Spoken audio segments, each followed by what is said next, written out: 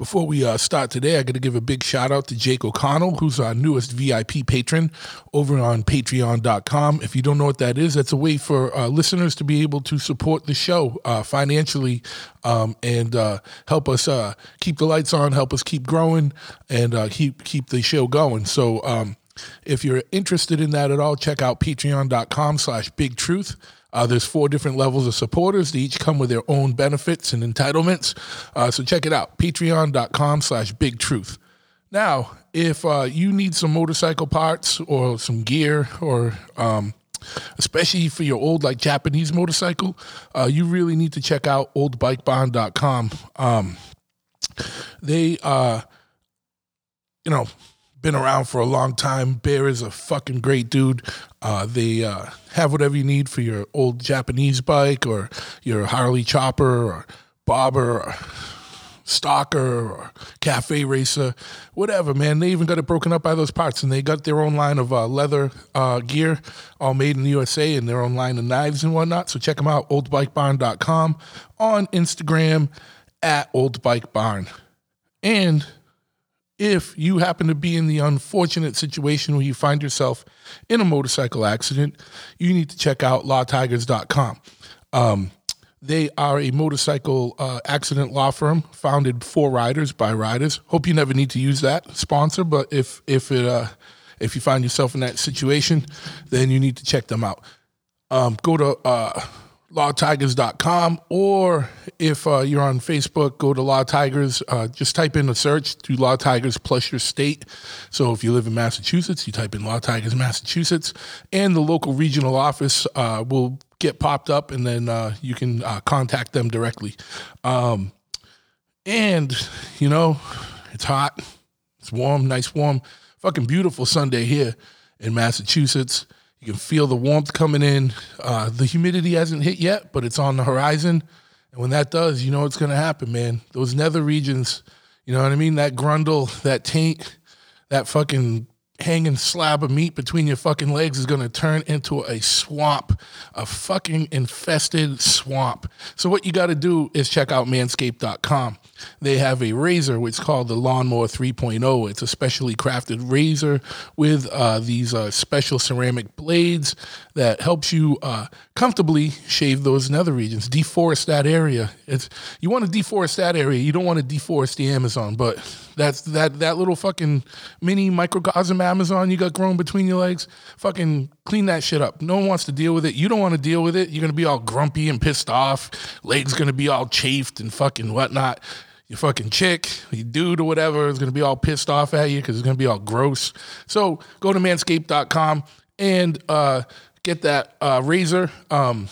You can go to town down there, and you will not nick or scrape or cut or anything unless you go full fucking force, which, you should never do down there.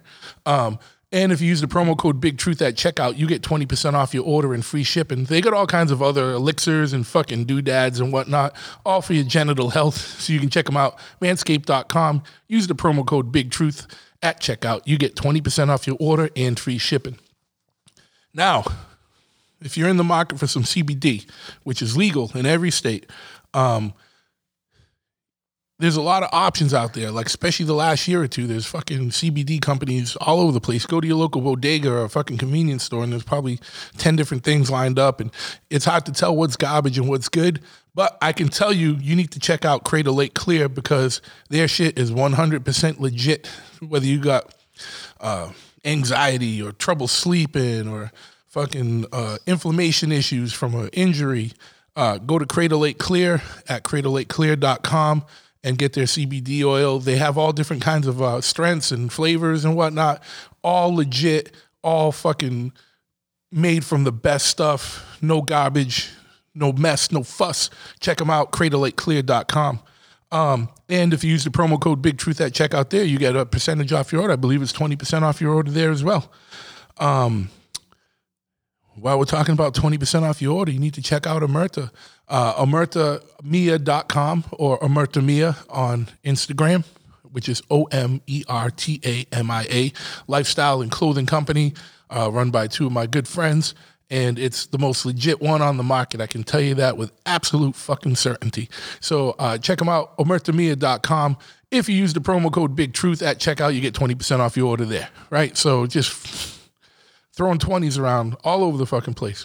But yeah, but for real, like, you know, whether you need a scarf, you need hoodies, you need jackets, you need a fucking shirt, whatever, check out omertamia.com.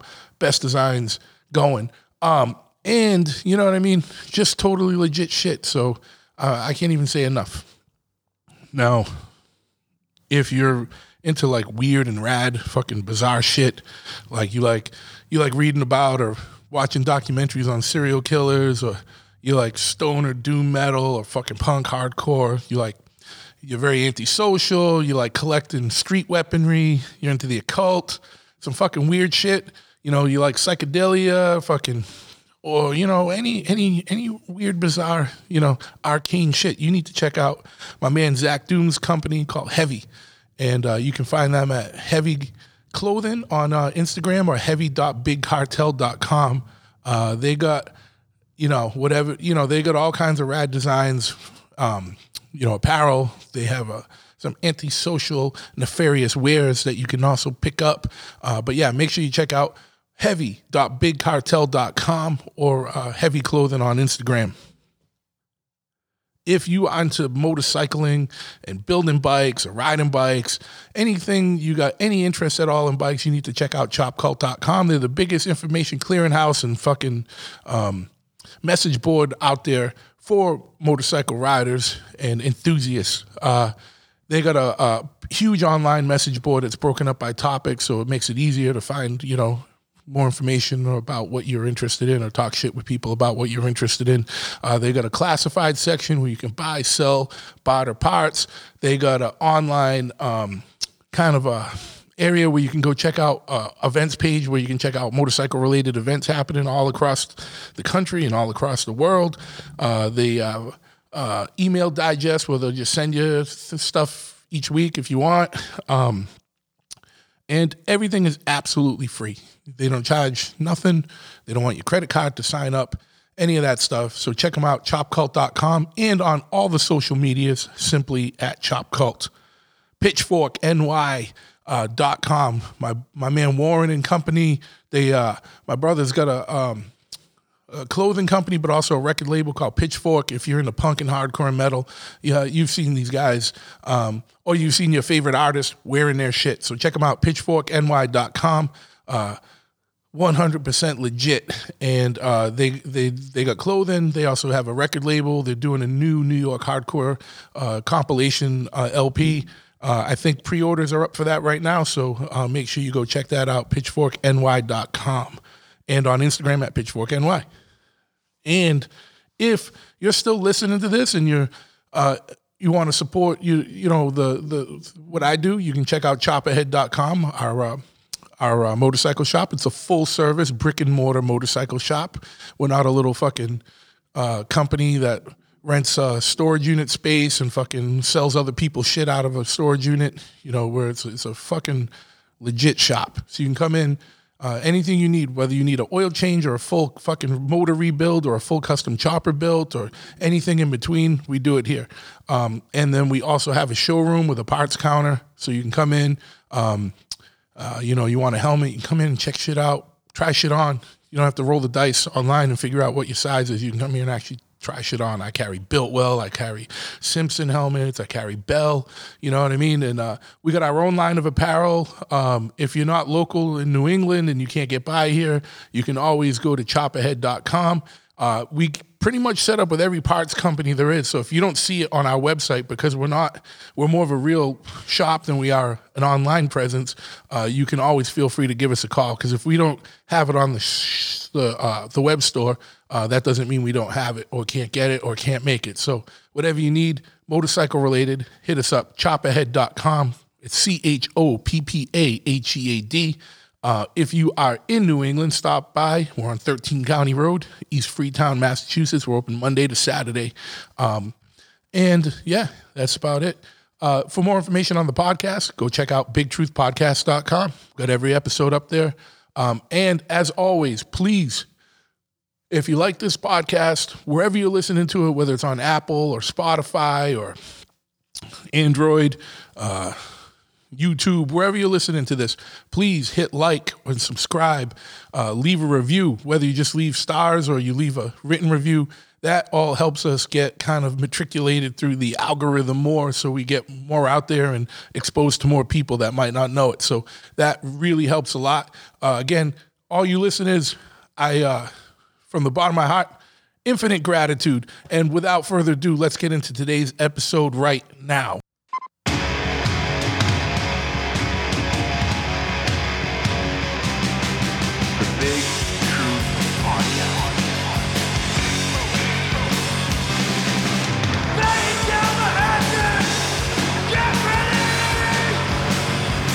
Ignition sequence start. 6, 5, 4, 3, 2, 1. We have a liftoff. Yes, once again, we got liftoff. I want to thank you for tuning into this episode of the Big Truth Podcast. And I'm stoked to have my man Wino here with me. He's on the road right now, traveling to Austin. But so if it gets a weird connection, that's all, and we'll get him right back on. But you might know Wino from some little bands named like Saint Vitus or The Obsessed or fucking Jesus Christ, dude, Spirit Caravan. There's a million of them. Fucking Hidden Hand. Fucking this guy's got a resume. You know what I mean? A rap sheet. Fucking pages and pages and pages long, man. So stoked to have you on today, man. Been looking forward to talking to you for a while. How's it going, dude? It's so great, and I'm glad to talk to you. I really am.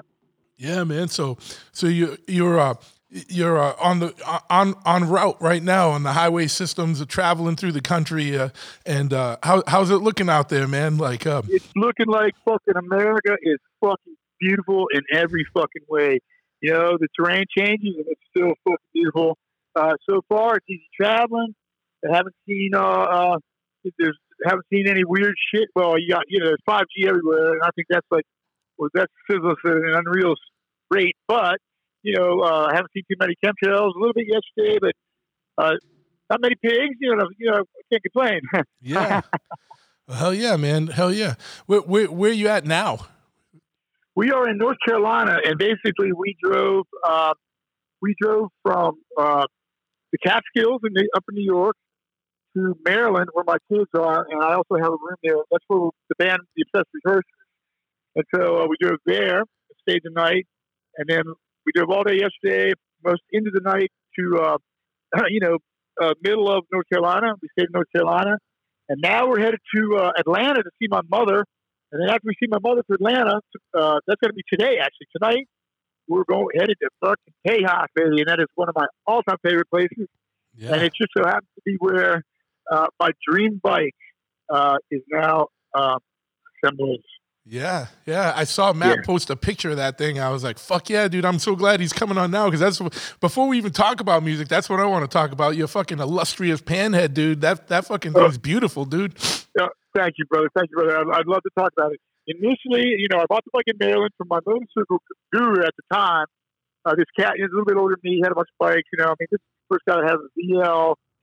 He's had an Indian girder. He's got an Indian girder on his knucklehead chopper. Badass. He's got the Kinkery seat with the stash, the gun, and the tools on the side. The Kinkery seat with the stash in it. Yeah. And this dude is kind of like my mentor. The only thing about him is that he likes those bikes where they don't sit level, man. Something about a chopper, man. I like my bike sitting level, even if it's got a long front end. Yeah. So there's a lot of guys that like to put long front ends, but not rake them, so you're kind of sitting back a little bit. But you want to be. It's an interesting look. It isn't. I know that's kind of traditional in a way, but if I'm going to do that, man, I'm going to go rake. Like the next bike I'm going to build, I think it's going to have a little bit of stretch. Yeah. It's going to have a little bit of stretch up, and it's going to have proper rake to trail with that stretch. Yeah. Because I like that look of a little bit stretched up. I do. Yeah. No, for sure.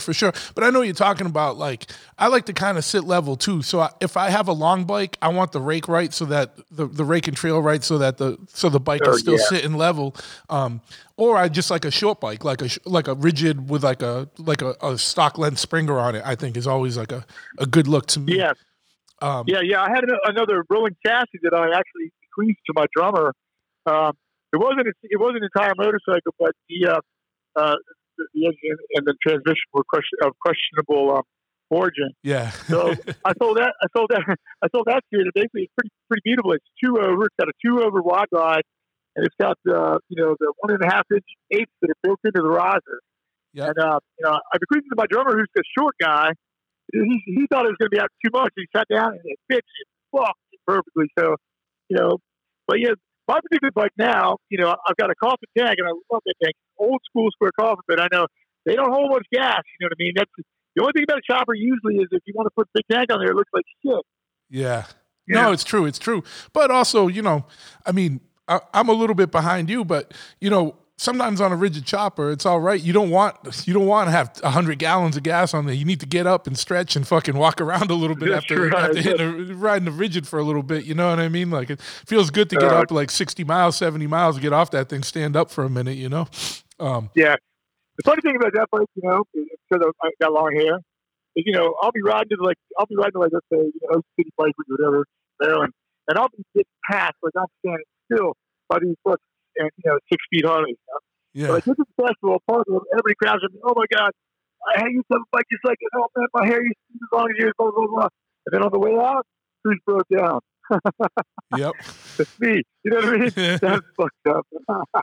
Yeah. So, what I like. I mean, it was really cool.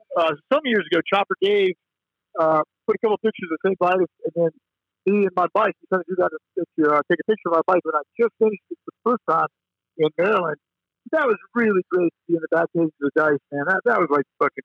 That was really no, absolutely. Cool. Dave's a good friend of mine, man, and he knows music. Like that's the best thing about our worlds right now is that like there's such like a overlap between like the punk and metal and hardcore scenes and motorcycles, like, because to me it's the next progression of that shit. Like it's all like loud, dangerous, fucking antisocial shit, so it was like a natural progression to be in the both for me, you know what I mean? And it seems like that way with a lot of dudes. Like when I first got into bikes, it was still like a lot of the old we call them graybeards. Now I'm becoming a graybeard slowly. You know what I mean? I'm a fucking graybeard. Yeah. But it was like the graybeards that were into bikes when I got into it. They were like still more like the Rolling Stones type dudes. You know what I mean? And like the old school guys. And now like a lot of the everyone I meet on a motorcycle, like everyone knows like St. Vitus or like even fucking whatever. You know what I mean? Like everyone like listens to like some kind of music.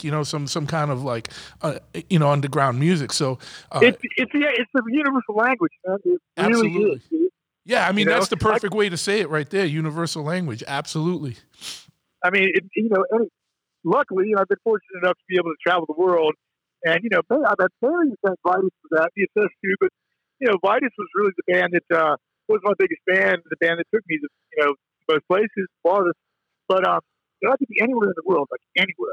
Fucking, you be walking out the street in fucking Paris.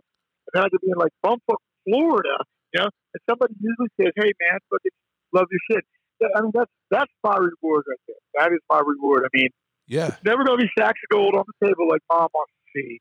It's going to be the fact that somebody calls me and says, "Hey man, you changed my life." That is really the reward. And I realized that a while back. I mean, of course, everybody needs money, blah blah blah, but I'm weird about. I'm kind of weird that way. I'm kind of like get it off me quick. Yeah, but dude, like just to kind of like just to like play off of what you're saying, dude. It's funny that I'm talking to you because, like I got into like the punk, like when I was a kid, I grew up on metal, like, because that's, when I was a kid, like Kiss and Black Sabbath, shit like that. And then when I got into middle school, I started finding like skateboarding and punk rock and hardcore shit. And like, in the mid 80s, it wasn't, it's not like there was no internet. So like, it was harder to find out about shit, Yeah, so my introduction to St. Vitus is when I was probably 13 or 14, like 85, 86. And I bought that record just because like I was just getting into shit, into punk. And don't take this the wrong way, but like, this is like me in 85, 86. I was so like into Black Flag and shit like that, but I didn't know too much about punk yet because it was hard to find out. I was a kid. I wasn't, I didn't know what the fuck I was doing. You bought it because it was on SST, right? Absolutely. I bought it because it was on SST, and I was like, wait, what the fuck is this? Sounds like Black Sabbath. I thought it was going to be like punk. Right. But I saved that record. It was the second record with it, get the picture with everyone like on the cover, and I still got it from like because I never got rid of it. You know what I mean? And it was just like, but that was Hallow's Victim. That was Hallow's Victim. That's a weird record too. So like that must have been crazy for you guys, man, because like rolling around like people might not have been as ready for that, back then. Like like. Well, check it out. I joined the band. The first singer that now is the singer now again, but he was in the band at first. He was like, he did the Black record was the first record. He did Hallow's Victim, and he did the White Stallions EP. So he was the first singer, and then I replaced him right after those dudes had done those long Black Flag tours. Yeah, so all about it, man. As a matter of fact, the singer told me recently that because maybe he had well, actually, because of the original singer, it's why I ended up joining Vitus. Because he got oil spotted by accident in Roanoke, with Vitus was traveling with that band, The Brood. The Brood was, I think Amory was the drummer for Suicidal, I think. Okay. Or No Mercy. One of my dear fans, the drummer, Amory, had another band called The Brood. Yeah. One of those Venice area bands there, yeah. Yeah, I think they were SST. Well, however they were on, Vitus was on the bill, was on the tour. And so Vitus, they were headed towards Baltimore. That's my top of ground back then. Well, not Baltimore, but Maryland. And basically, in those days, of course, there's payphones. And the way Vitus traveled was like a 2 dudes driving low, or 2 dudes driving, shotgun. Then the gear was all the way from them back and had a little tiny loft built up to the top of your street. You couldn't even stand up or sit up. You just lay there like it was all top. So basically, David pulled in to make a phone call late at night. Scotty got out to take a piss. David didn't know he left. Got back in the fucking van and drove all the way to fucking Maryland from Roanoke, which, I got probably 3.5, 4 hours or something like that. Yeah. So, they managed to triangulate Scotty after we got half by the fucking Virginia cops with this long, like, Goldilocks hair and all this shit, barefoot, nothing. He just got out of the van, and they probably got back together, but they missed that Baltimore show because of all that ballyhoo, but they stayed in the front of pad. And this dude is the dude who turned them on to the Obsessed. Okay? Now, Scott Riegers already knew he was going to lead the band as singer, so when they came back through, they played DC. I went down there. There's like 5 people there. And we were like round fans. And then, they didn't have any money or nothing. I remember giving them money out of my pocket, so they could get to the next city. And that's when the singer asked me if I would replace him. And I said, well, I'd love to do it. But the leader of the band wasn't into it. Chandler said that I looked like a quote, bag, unquote, because at that time I had a pineapple haircut. I had a pineapple haircut. I told him, it's just a phase, brother. It's just a phase. And it was just a phase. I mean, we used to wear glam and go to fucking, pagan tent parties. But nobody gave us any shit, or else we just have to fight our way out or get beat down. I mean, we didn't give a fuck. Yeah. But, but it was a phase. It was just a phase, and fucking, eventually, I muscled my way in pretty much, because David was, like, not really that psyched about me getting the band, but everybody else was. And then one day I just said, I'm moving to California, fuck it. I'm joining that motherfucking band. Yeah, man. Yeah, that was just. Yeah, no, that's crazy rundown, man. But yeah, and I kind of I miss the days when because I guess in the late '80s, it always seemed like shows were a little more mixed. Like you might have a punk band, a hardcore band, a metal band, and that was cool because it always exposed because it just wasn't enough of us doing shit. So but it wasn't very cool at the beginning, not at all. That's what I was getting to. I forgot my story, but yeah, it was really hot. They were really hostile. Like I missed that though. Yeah, I joined the band like right after that.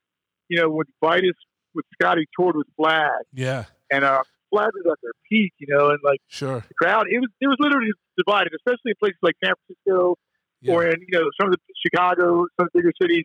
It was literally like there was a heavy skinhead presence. Oh yeah, they didn't like anybody, but they especially didn't like us.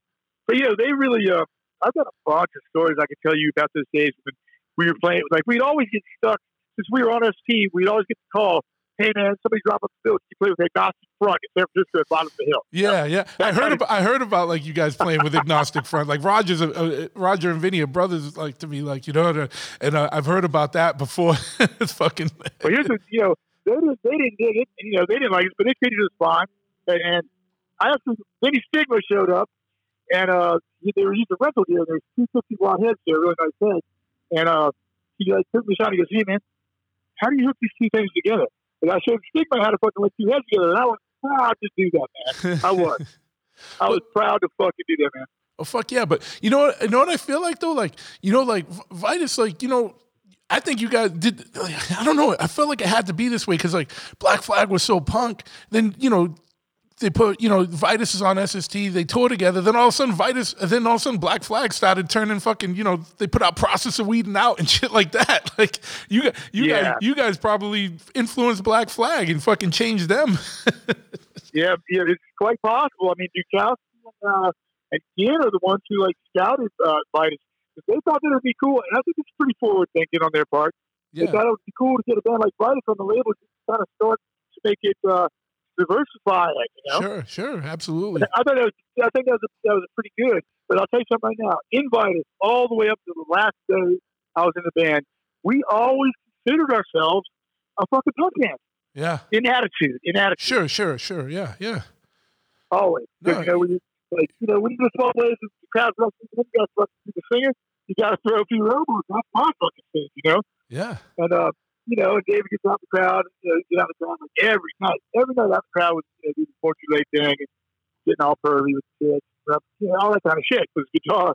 So, I mean, we always did a punk band, and there's been a couple times when we just had to pull rank. Like, and we played Norway. The last time I played Norway, so I didn't make the last time, but we played Norway at the Festival Inferno, and for some reason, like, the promoter just decided to, like, cut us. It was like the last night of the whole festival. It's all punk. I thought we were going to be, like, shunned, really. Dude, when it came time to play, I walked in the room, there was like a fucking 1,000 people packed in there waiting to see Vitus. And the dude had told us we were going to wait for half an hour. We were, like, freaked out. He was, like, one buzzing, and, the Landry Berry was good. We didn't have time for that. So I was at a set list that we were going to do, and I walked out of the crowd, and I said, "This is what we're going to play tonight." And everybody's like, "Oh." I was like, "This is what we're going to play now." And I tore the other half off. And dude, the motor came down, and he's like, "You got to play as long as you want." And, we had to, sometimes you got to play hard on these motherfuckers, man. Fuck yeah. So, what's going on? Like, what do you got going on? I know it's tough right now, and it sounds like, being in a quote unquote pandemic hasn't stopped you from traveling around, even though you might not be able to tour bands. What's going on musically? Are you doing anything more like, what's going on with like Obsessed and stuff like? Weirdly enough, man, it's really enough. You're going to be the first person to hear it besides the band, because I just worked something out last night. Basically, the Obsessed is going to do 2 new records for Ripple. We got a 2-record deal, and it's a fucking stunning, beautiful thing. And Todd Ripple has turned out to be one of my personal heroes. I mean, I did the acoustic record Forever Gone. That's right when the pandemic hit, and it's right when that record plant burned up too. The mastering place burned up. So everything's in the panic, and Todd tells me, he says, "Dude, we're going through with the record. We're going through with the same release date. I don't give a fuck." And you know what, man? That's why I got loyalty to that motherfucker, because that was really nice. So, yeah, 2 records with Ripple, and you can announce that the first record's going to be called "Designed to Divide." Nice. I can see where that's going. I can see where that's going. Yeah, it's going to be, there's a couple of real heavy songs on there. It's probably going to be some of the heavy stuff I've ever written. A song called Plague Spring. There's also going to be some normal, hope rock in there too for the Obsessed. I mean, I never considered the Obsessed really a doom band all the way. It's like Bodies is a doom band. There's some hope in there, I think, with the Obsessed, and that's good, man. Because I was born in 1960, so it's like Johnny Winter, Frank Marino, Zappa. Yeah. How old are you anyway? Me, I'm 49. I'm 49. Right. You've seen it, man. You've seen it. Yeah. I caught the tail end of some stuff. I didn't see like the first wave of some stuff that I wish I did, but I caught the tail end of the first wave of shit and fucking been because I got into shit as a kid. I was lucky enough to just, I don't know, I found it and it resonated with me early on, and I just never left it. You know what I mean? And it built a life around this shit. You know, That's cool. Wait, sorry about that. Go ahead. Oh yeah, no, not in the same way, like not as a touring band, but as like a bike guy and you know shit like that. You know. Yeah.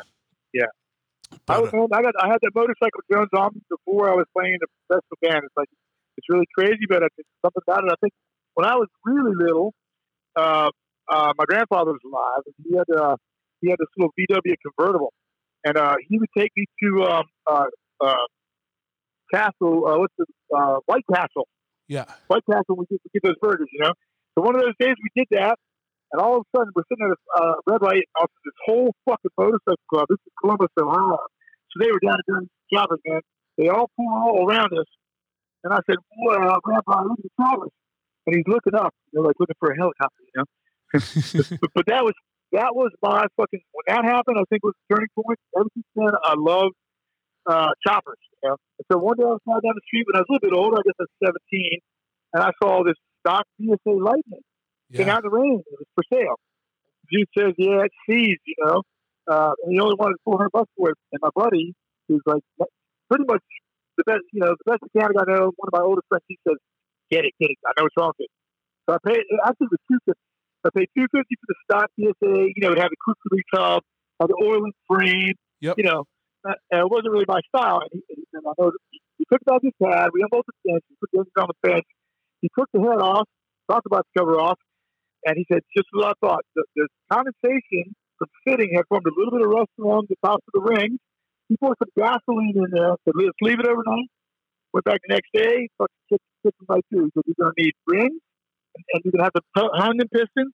And then he goes, "You better be careful. This thing's got a radical cam in it."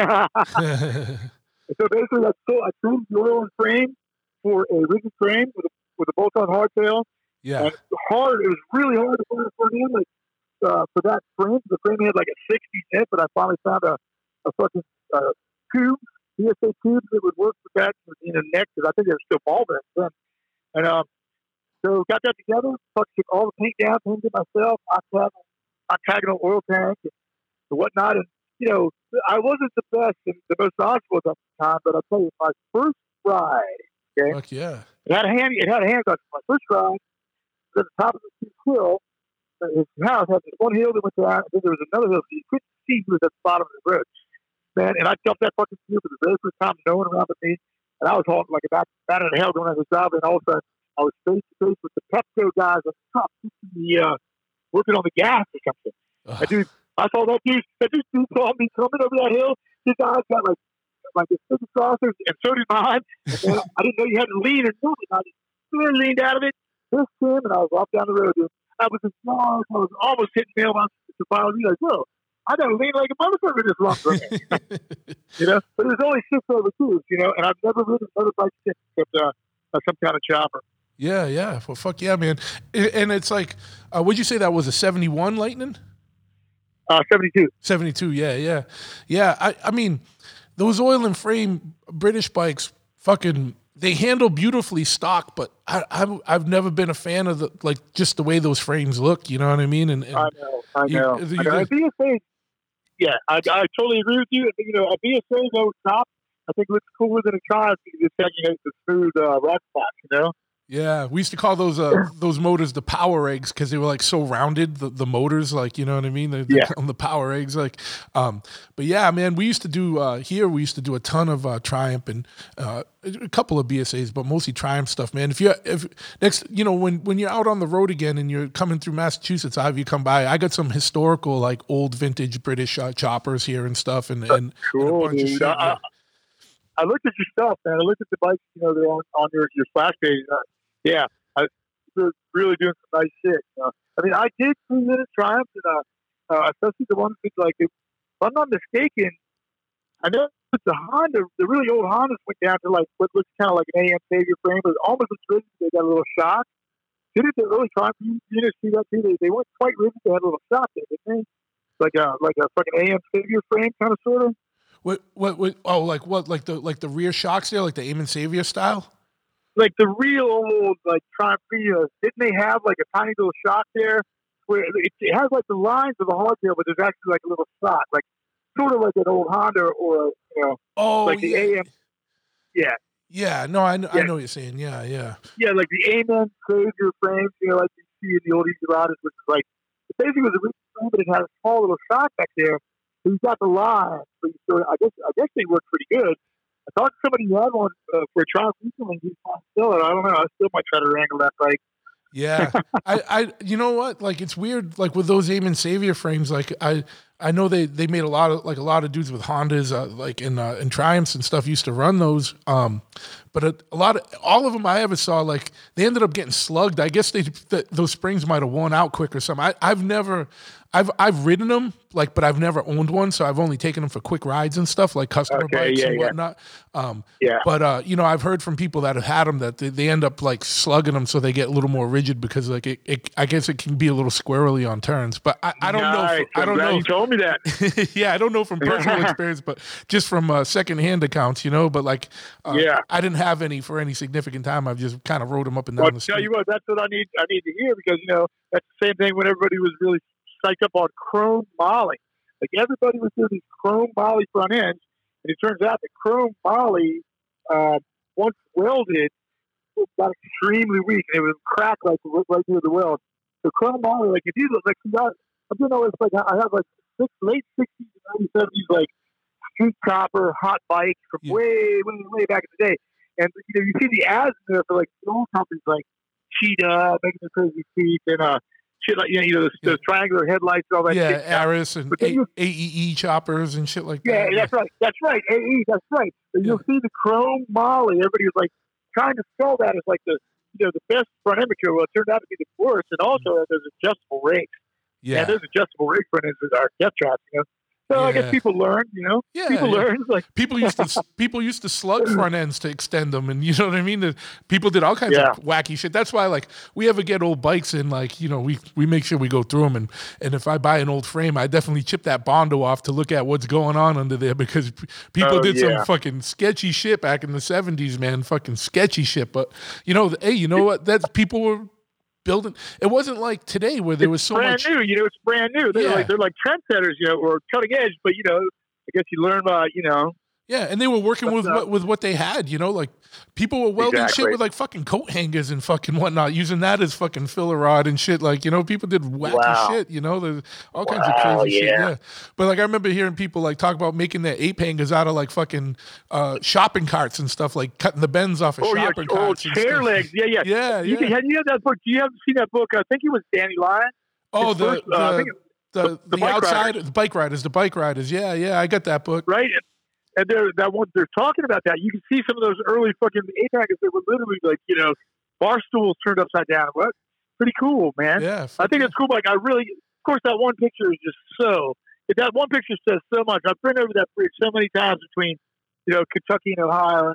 And, the guy crossing the bridge with his helmet on the handlebars, looking behind him, like, you know what I mean? Yeah. That's the picture, man. He's running for us all. That's what Lyon said. And that's intense, man. That's a good one. Oh, fuck yeah, man. I love like a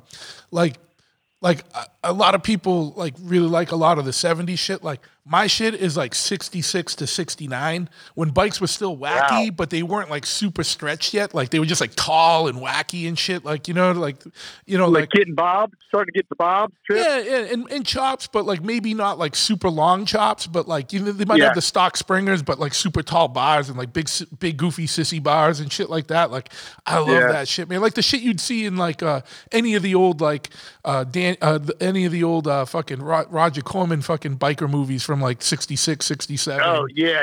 I've been like, man, I'm pretty knowledgeable on that shit. I love them all. I was getting ready to send you a picture of my bike right before we started the interview, but I think you'll probably dig it. I don't know if you've seen any pictures that Matt posted, but I saw the one Matt posted. I was digging the pipes. I was like, yeah, this dude's on some fucking radical shit right now, dude. and he handed me that 60 bar. He goes, yeah, it's going to be tall. But I didn't know it was going to be that Yeah, yeah. Well, yeah, it was just because I know we were talking before, but like just shout out to Matt Jackson over at Jackson's Choppers, man. He's doing you proper. He's doing you proper, and he's a good dude, man. Really solid dude. I like that dude a lot, man. He's a solid person, and he's a music fan. That's how we met. And then we started talking about the bike. Once I went to his first shot, after that, then I wanted him to be the dude to hold my hand once I build that bike. You know what I mean? And yeah. He did a lot of fab shit for me. It's really cool. He fabbed the push bar. He fabbed the foot clutch and the brake pedal. He made a match.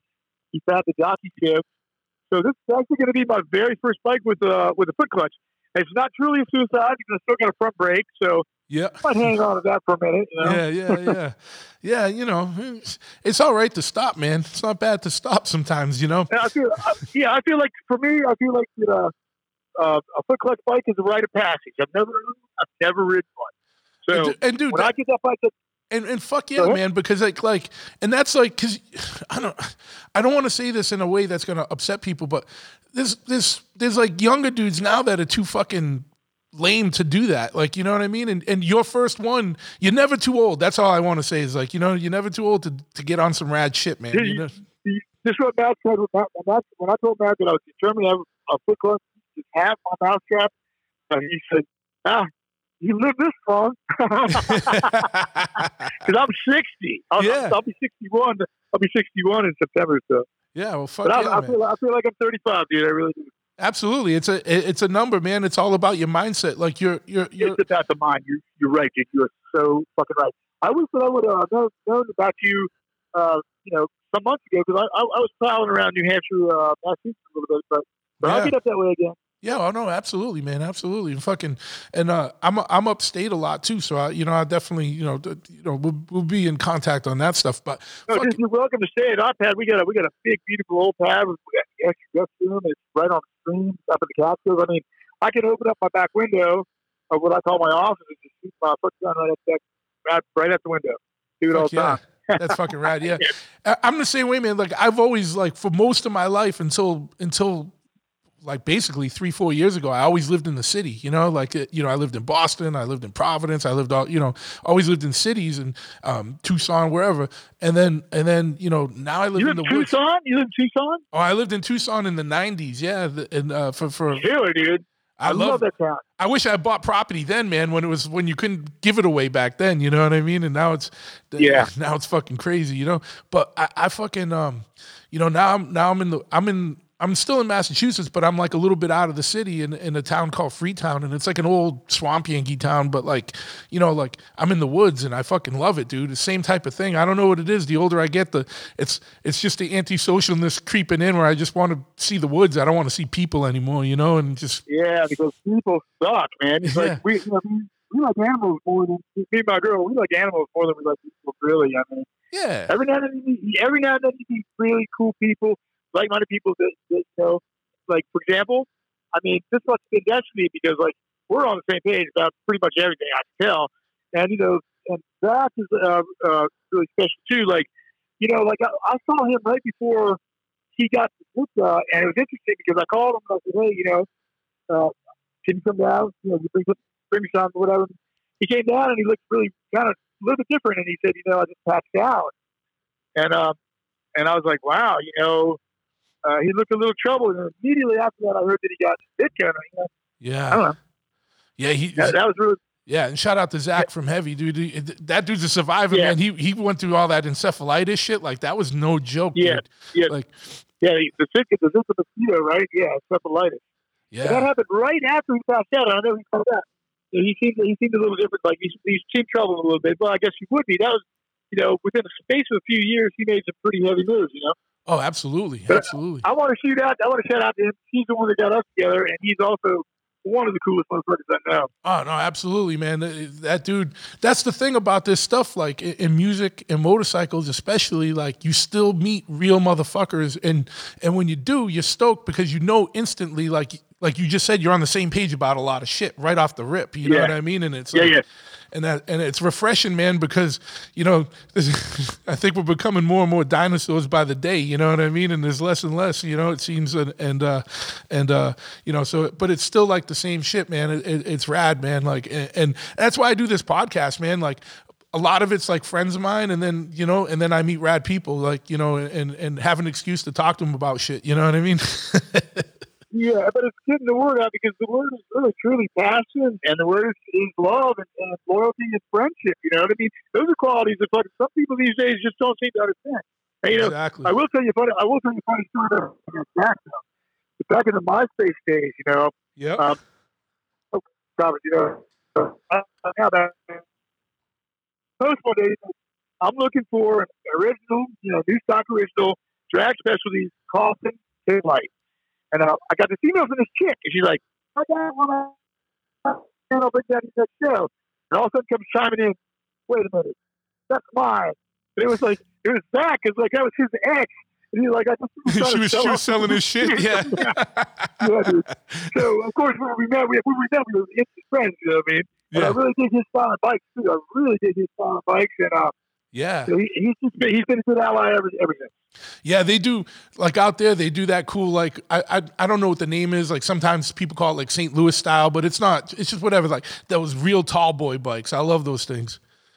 Meaning tall boy, meaning what, 50 bar tall? Oh, no, like a lot of the guys he rides around with, like they do those tall bikes where it's like a lot of stretch on the tube, like on the down tube, like so the tank looks like it's in front of your face a lot of times. You know what I mean? Yeah. I fucking love that. I love that too, but as long as the bike sits level. But to do that with stretch like that, I mean, I know there's some assets that fit there. My panhead trail is really, really good the way it is. I think I'm not sure it's 8 or 10. I think it's 10 over. Springer, I know it's a Paco. I'm pretty sure it's a Paco. Let's put it that way. I'm pretty sure the frame and the Springer are a Paco. But it trails right. I know it trails right, but there's one little a newer kind of exit ramp near one of my buddy's houses. It's kind of brand new. And they lay next to that rock. So it's the only place where I will start the basketball on that motorcycle. And I know that they poured it wrong, it's weird. It's really strange when that happens, because you're like, what the fuck is going on, Yeah, well, that's the thing, man. These are old machines, and fucking that's the beauty of them. There's always, it's like, they're easy to work on, though. I swear to God, they are. Even though if you break down, you might not be able to find. Even a Harley dealership won't work on. No. They won't. There's some dealers that won't even work on anything that's over 10 years old. So they're not even working on the early twin cams anymore. Some dealerships, not all. You know what I mean? Wow. But I mean, if you're broken down on the side of the road, you'd rather be on a panhead with like a fucking carburetor than you would on a brand new fucking Street Glide or something where it's all computers. Oh my and shit God! Like that. It's going to be a sensor. You buy a brand new bike, be down in the middle of nowhere. Won't start one day because you burn out a sensor. I think that's crazy. Yeah. I mean, I've had little problems at night with my bike that have been very simple, but that have completely caused me to call sensor. And all it was the condenser, the little nut that holds condenser on tight. It had backed off, and then vibration would spin it back so it would connect again. So I'd be riding around, and all of a sudden I would leave power on ride. I don't get power again. It was the weirdest fucking thing. But you know what? My buddy was pretty knowledgeable. So he's the same dude who told me, after I fucking ran my bike into the fucking side of my shed, I said, something going on with my clutch. He's like, your clutch nut has come loose. Yeah. I was like, yeah. And my other buddy's he was full of shit. He's full of shit, but that's exactly what it was. Yeah. I mean, those little things should only be learned by trial and error, And a lot of that shit, especially when you're on a rigid chopper, it's particular to that bike. Like you could have two rigid panheads on one of them. That condenser bolt's going to shake loose, and the other it's not, and something else is going to shake loose. Your bike after when you put miles on it, and you know what you got to pay attention to, and what you got to go through and tighten up after every long ride or every couple weeks or whatever. And that's just part of the game with the old shit. It's just it is. Man. I custom made a tool. Where I bent a fucking wrench and a box end and fucking with some heat and a nice strong vise because I would have problems with my head bolts coming loose. And one time I had one missing. I was wondering why the motherfucker went idle. And it's embarrassing when your bike went idle. You come up to the ticket stand, we're going to the swap meet. This dies. I got to get off. I got to kick it. Yeah. You know, that kind of bullshit. Yep. You know, I lost the fucking hip hole. It was just riding around with fucking one hip hole completely out. Ugh. So it only took me an hour ride before I tightened it. So it's like, you know what I mean? You got to it's your bike. It is your bike. My bike don't like hot weather. I know that. You know? Yeah. But that's the beauty, you know, to me, that's part of the fun of the old shit. Like, it's like that bike becomes yours because you know it. You guys are connected. You know what I mean? Like, if you sold that bike to someone else, it wouldn't be their bike for like months and months until they put the time in on it and learned it. You know, and they all get their own little starting ritual. You know, there's the same kind of basic one you start with, but they all like to be tweaked a little bit different to fire them up, you know, and that's going to be the difference between, you know, you sitting there and doing 10 kicks or 2 kicks, you know what I mean? It just looking around for wire in the bushes and shit, like you know. But listen, you know, I just thought of something. This particular rolling chassis that I was telling you about, the 2-over wide glide, it's rigid. It's sort of really nice, man. It's all Allen nut. It's got, you know, drilled running boards, drilled discs, all that shit. That needs an engine and transmission, and you are a lot closer to Texas. So I might want to talk to you about maybe some ideas for my boy, because I'd be clean to my drummer. Yeah. In the effect. And you know, this is like really special, man. It's a really nice paint job and all this and that, but it is just a rolling chassis at this point. Yeah. You know, think about what you want to put in there for a motor, and we can set you up. You know, that's not a problem. I mean, I love SNS motors. I think they're bulletproof. I don't know what you think, but absolutely. You know, for sure. Especially, you know, if you just want to fucking ride hard and not have to worry about some of the other shit you have to on a 60-year-old engine. You know what I mean? Yeah. I know that new blockheads are pretty cheap, though. I've been told. If you buy a new Harley engine. Yep. It just depends. You know, like the thing is like, you know, you could put like an SNS Evo in there and it'll be pretty bulletproof and it'll be nice and fast. It just depends too. Like, you know, you can find a nice SNS panhead. You know what I mean? Like, and those things are fucking cool. You know, that's the beauty of the SNS. Really, yeah. I know the whole thing with the flathead power and all that. I think it's really great. It's set up. The bolt pattern is set up for. It was a shovel head with a early shovel bottom. But what do you got laying around?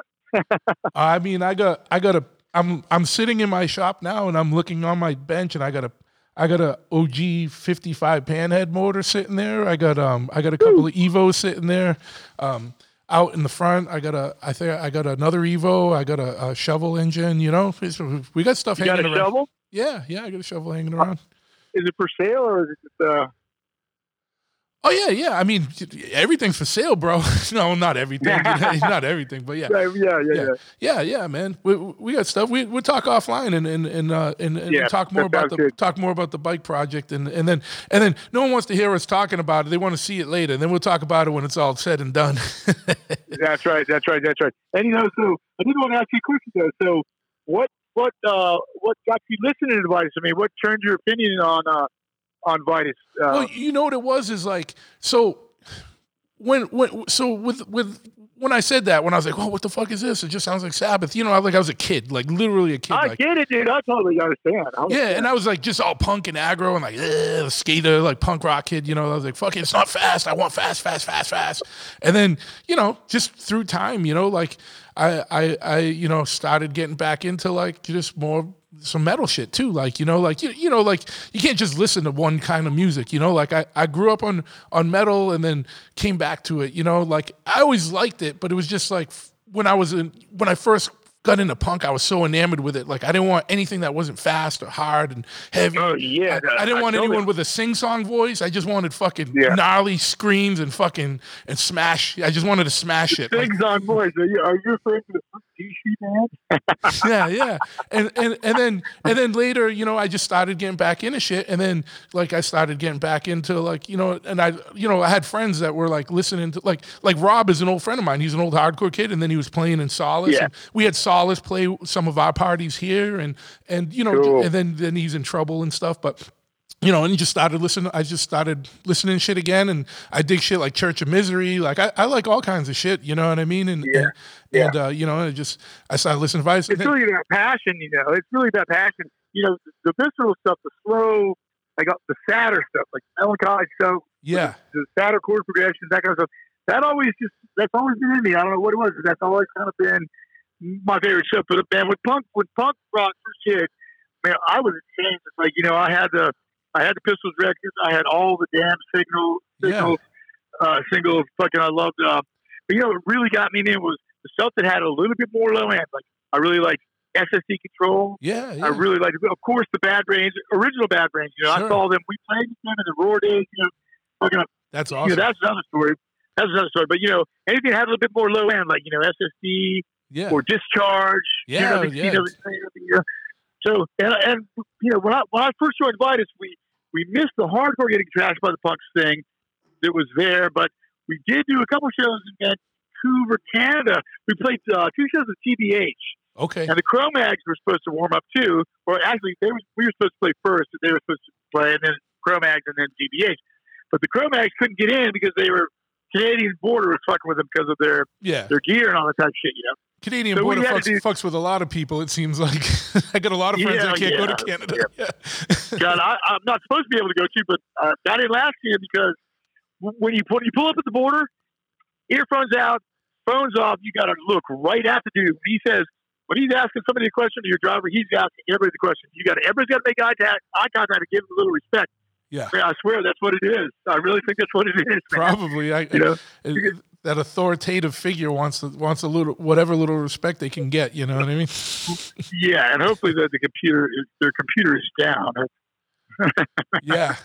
But dude, I'm persona non grata in Canada, only because of one joint of marijuana in 1984 that I paid to have expunged in the U.S. Yeah, and it didn't get. They got everything you've ever done in Canada, everything you've ever done. Dude. It's fucking crazy, man. It's crazy. but fucking but and also to answer your question too, like when going back to it, like when I like my boy put me on a Hidden Hand, because he's like, dude, you should listen to this. He goes, this dude from St. Vitus, but like all the shit you talk, your political shit, he goes, it's all on this record too. Like, you know what I mean? And then like when I listened to it, I was like, oh shit. And and I was like, fuck yeah, man. Like, and as I was saying, like the Hidden Hand shit hit hard with me because it resonated like with what it was about. You know what I mean? And like you said, like you always felt like you were punk rock and even, like in attitude. And like, to me, that was punk rock. Cause the saddest thing to me today is, you got all these punk rock motherfuckers that are just going along with the mainstream fucking narrative and just regurgitating it and getting mad if you're doing punk rock shit. I was like, hey, wasn't the first lesson like fucking question authority? You know what I mean? And whatever happened to that, man? Right. You need to have a healthy healthy questioning of authority. It's just common sense. Like, and you got these people now like fucking, like everybody's like that now, though. Everybody's blind. It's crazy. They got them. They got it. We're freaking out. Yeah. I'm freaking out. Everybody I know, like you and me, that we can talk like this. Everybody's freaking out because we've never seen anything like this. I mean, this is the kind of shit that we've been researching for all the years. All the stuff that I can call my research, which is like reading about all the nasty shit that the governments do or the people in power do. It's like all the stuff. Bullshit. And I really was kind of hoping we would never see it in our lifetimes. I was really hoping that my children would never see it in their lifetime. Yeah. But here it is. And it's my thoughts on it are like, as you go through life, we dig our bikes, we dig our music, all that, but sometimes I get to see, I'm like, what am I here for? Why am I here? Because it sometimes seems like there is a really deeper place, and I just realized the other day, I said, man, probably because I got to fight. Yeah. You got to be a voice that like a voice of opposition. You got to be the voice. That's right. And and it's like weird now because like when we were young, music was like in your face and people were in your face, and the world's not like that anymore. You almost have to like coddle people along now and like be more subtle about shit and then like win them over subtly. You know what I mean? Because like if you get too in people's faces anymore, they're like, oh man, like everyone's so weird and like I don't know how to explain it now. It's like The world, dude, it is so weird. I don't want to be having the old man conversation like when I was a kid, blah blah blah. But no, fuck yeah, dude, it's a different world now. You know what I mean? It's a different world. People need to know that. Though. People need to know that. It's sort of like I was telling my girlfriend. She's younger than me, but I was telling her about the movie Soylent Green. Yeah. Where you had an option to be euthanized, and when you were euthanized, you would go sit in the theater, and they would play like movies of how it used to be with the trees and the flowers, and the guy was just sitting there crying, because he had seen it and he missed it so much, I mean, it's like a fucking. I'll tell you something that was really telling for me though. Like I first got into all the alternative stuff when I read Fingerprints of the Gods. Yep. That was a book where basically got proved through science the Sphinx and the pyramids were way older than they said they were in history books. So then I started going, well, why is that? Why are they telling us this, that? And so then I started to question all, written materials and stuff. Then I started to see all the connections between the corporation and, the beware the military industrial corporation, all that kind of stuff. Yeah. But man, there's just been a few things that have really moved me, and I'm so excited. I might have actually lost my train of thought. Yeah, no, you were just talking about like how you kind of got on the journey of like learning shit, you know what I mean, and being exposed to it. Yeah, and it's like crazy because when I was a kid, I was into all kinds of weird shit, like and like anything that was like weird or arcane knowledge, I was like all about it. Like I had like weird like encyclopedias, like one was called like Man, Myth, and Magic and shit. And it was just encyclopedias of weird shit. You know what I mean? And then so like some people get into shit through that. Like you said, you started reading Fingerprints of the Gods and finding out like, hey man, like archaeological records might be wrong, or like they're showing how like through rain patterns and whatnot, like how old the Sphinx really is. But then even on like in a more digestible thing, if you just start to tell people about Federal Reserve and like be like, hey, go watch fucking America, Freedom to Fashion. Go look at Aaron Russo's movie. He was a mainstream dude. Like, go look at what he did. And like that is more palatable for some people. And then they're like, oh shit. Like, you know what I mean? Like, cause that's like, that's not conspiracy. That's like legit backed by like, there's no conjecture there. This is fucking reality. Right. And that's why that word, those two words, conspiracy theory, that is the best weapon they have. Yeah, to minimalize something or to minimize to marginalize you, to paint you as a nut, to fucking, as soon as they say that, it's like the news these days. I mean, the interesting thing about the news these days is it's all owned by Rupert Murdoch, but he's still letting Fox News go. So it's like, because they've got to continually keep the decisiveness going. They've got to continue the divide and rule. That's really, I mean, the same people that gave us, the same people that, assassinated the Archduke or whatever and started the First World War are the same people who gave us the Second World War, are the same bloodline who gave us the Third World War. I mean, Albert Pike said it way back when. Yeah, the same bloodline that'll finance both sides of a war. Right. Ford, with the rubber, crap, all that. But the thing about Albert Pike, he said way back when, he said, the end game is going to be the very last World War. It's going to depend on the Muslims, is what he said. And this is like, the swashbuckling, like sword type days. But there's another thing, like what about the Balfour Declaration, where they were already carving up Palestine for the refugees of the Holocaust before the war even happened. Yeah. There's a lot of... I mean, it's the same people. It's the same. It's a small group, and I believe this. People think it's crazy, but it's a small. It's bloodlines. And personally, this is my theory. This is what I believe. I think that some of these people are not wholly human.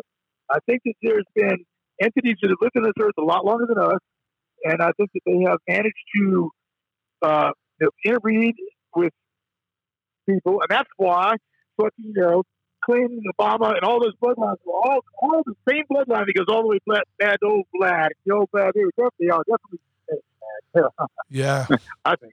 Yeah. When you start talking And there's like, I'll send you a link to a podcast I did with a guy named Matthew Roberts, who was a U.S. Naval Intelligence officer, and Oh my God, he was on the Roosevelt when they filmed the gimbal footage and the go fast footage. He was a naval intelligence. He didn't see it firsthand because he was on the ship, but he wasn't in the air. But he saw the footage right away, and then when it became when everything became like, when the Pentagon started to say, this footage, we acknowledge it, like we don't know what it is. His brother hit him up, and then he started investigating it.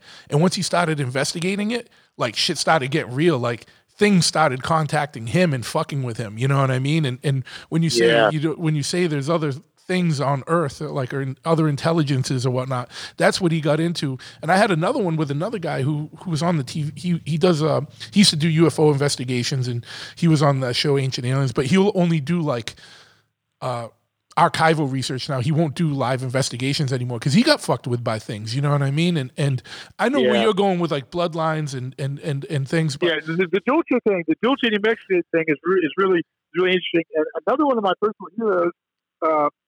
The PS-13 is a fuzz pedal that Black Rock Films made for me, and I call it the PS-13 because it's 13 attempts that were on Phil Snyder's life. Now, Phil Snyder was a right wing, his whole family was officers, military dude. He was a military geologist with top secret clearance. Basically, what his job was is he would drill the starting holes and get the excavation started for dump bases, underground military bases, strengthened ones. Yep. Okay, so the government told him. Do you know about this guy? I've heard of him. Yep. And this is an amazing story. Okay, check that. So basically, the first thing they would do, the government told him, okay, we need a base under the Dulce in New Mexico. That's in New Mexico. Archuleta Mesa, not with Dulce. We need a base there. So they went there. They drilled. He said the first thing we would do, we would drill 2 holes straight down here. Then they would bring in the machine. It has its tunnels. It fuses the dirt and stuff that is moving into glass, makes the wall. So you never have to take any dirt out, right? So basically, before they got that in there, they drilled 2 holes. And he said that this black fucking shit came out like a smelly good believe. Basically, what it was is the government knew this nest of old graves lived there and had it tunneled down anyway. He said that the Black Berets what saved his life because they had a firefight with these graves. Yeah. And one of the graves had some kind of weapon. It went in his body, and in his foot, it came out his hand, and it burned the toes off. Yeah, he was missing fingers and shit from that. Right. So you know about this dude, right? But when he went rogue, okay, he thought that after that, he realized then what was going on, and so he decided to become a whistleblower. It was like on the MUFON and all that, right? Well, they tried to kill that motherfucker so many times, but the interesting thing is you still see on YouTube his main talk where he's talking about geology, and he's showing you actual samples of metal. Like basically, we had got an alien technology, 3 degrees of heat, of being able to withstand heat. Like all this shit's going on there at 51. It's like, 1 grade, but he said it was a molecule. It was a triangle with no equal sides. It was what crystalline molecule looked like, and it was made up of stuff that we have here and that we didn't have here. So, but he said that the graves gave it to him, and it enables him to have 3 strengths. Like you could go kind of close to the sun. You could go pretty close to the sun, and you could fucking fly past the sun, and it would still withstand the heat. And he said that shit would slough off when it was cooled down like raindrops. It'd just be like laying there on the tarmac like hard little rocks. And he had them, and he was showing them around, Huh. That guy, I mean, what a hero, man. The first thing he says is, I love my country more than I love my own life. Yeah. Dude, Yeah, because he was famous for like when he would talk, he would show all his scars and lift his shirt and show. He was something talking about the black budget, where all the money disappears to, and that was like back the 70s, I guess.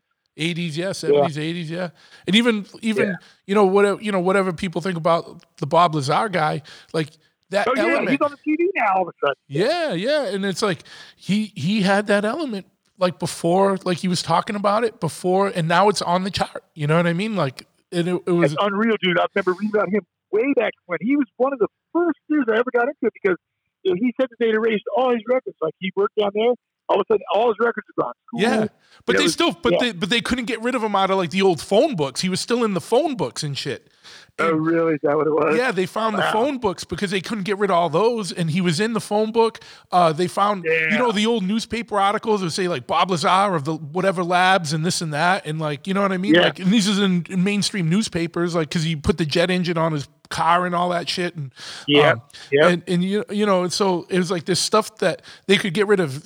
They could get rid of a lot of it, but they couldn't get rid of everything. You know what I mean? And it's like, so whether or not whatever I always try and keep a healthy not skepticism, but kind of like a skepticism of everybody. But what he says is like you can back up that there must be a reason why they're denying his existence when you can prove that he worked for these places and was there. You know what I mean? So but he started talking about it pretty quick. I think he got pretty pissed off. But the Dulce thing was really weird, and also was Steve Adair thing. Adair was that young kid who was building rockets right around Lazar's time. He was building rockets and had this advanced mind when he was really, really young. And of course, the brass picked up on that and they got him. And his story is they took him to a hangar where there was a craft, an alien craft that might have been a Roswell or something like that. And the engineers couldn't get into it. They couldn't crack into it. They couldn't drill into it, nothing. And he walked up on the wing, put his hand on the thing, and a door opened up because it sensed him. It was alive. It sensed that he was pure, And that's when they started. Well, Lazar talked about the propellant they were using, like a tiny reactor with some elements that we didn't have here as fuel. I mean, they reverse engineered a lot of people from Roswell. Another story, and man, but there's a bass player I know. He's pretty famous. He married into a family of Agua Caliente Indians. That's one of the only tribes that made any money because they sold Palm Springs, right? So they were still like powerful. And we were talking, and his wife was Indian, and she said, she goes, I have relatives of mine, distant cousins, that told me one time that they were out hunting in the desert, and they found a downed craft, and they said something in there was still alive, but they were so scared that they knew that if they told anybody about that or tried to rescue it, they would be probably killed. And so I guess that they finished off the alien and buried the craft, and that was it, because they were only out of fear, Yeah, it's crazy. Where do you think it's going? Crazy. Now that, it seems to be escalating in the fact that, the government, whether it's the Pentagon or whatever, is officially kind of recognizing or acknowledging existence of UFO footage. But also there was that one agent who said that, this kind of got swept under the rug during COVID, but this was in the New York Times where he's like, oh no, we have craft that are not of this world. And that, you heard that once and then you never heard it again, but it was in mainstream news. It was a contractor. He's like, we have craft that aren't from this world. Where do you think this is all going? Do you think there's going to be some kind of reveal? I do. And here's what I think it's going to be. I think it's why they're revealing right now. I think that why, the Pope came out and said what he did and all this shit is because there's going to be a false flag incident where there's probably going to be some kind of natural disaster that they're going to orchestrate with the HARP weapon, or maybe there's going to be another weaponized virus. They're going to call it a disease. It's going to happen. It's going to be more than one thing. But what's going to happen is there's going to be all of a sudden there's going to be what they're going to call an alien invasion, which will be false flag with crafts that we have right now, like this guy was saying, that look like alien craft. Obviously, nobody's really seen the fucking. So if one day you wake up and there's 1,000 UFOs over the city, and they're saying, everybody quick, run to the churches or to the FEMA camps. Don't go there. No.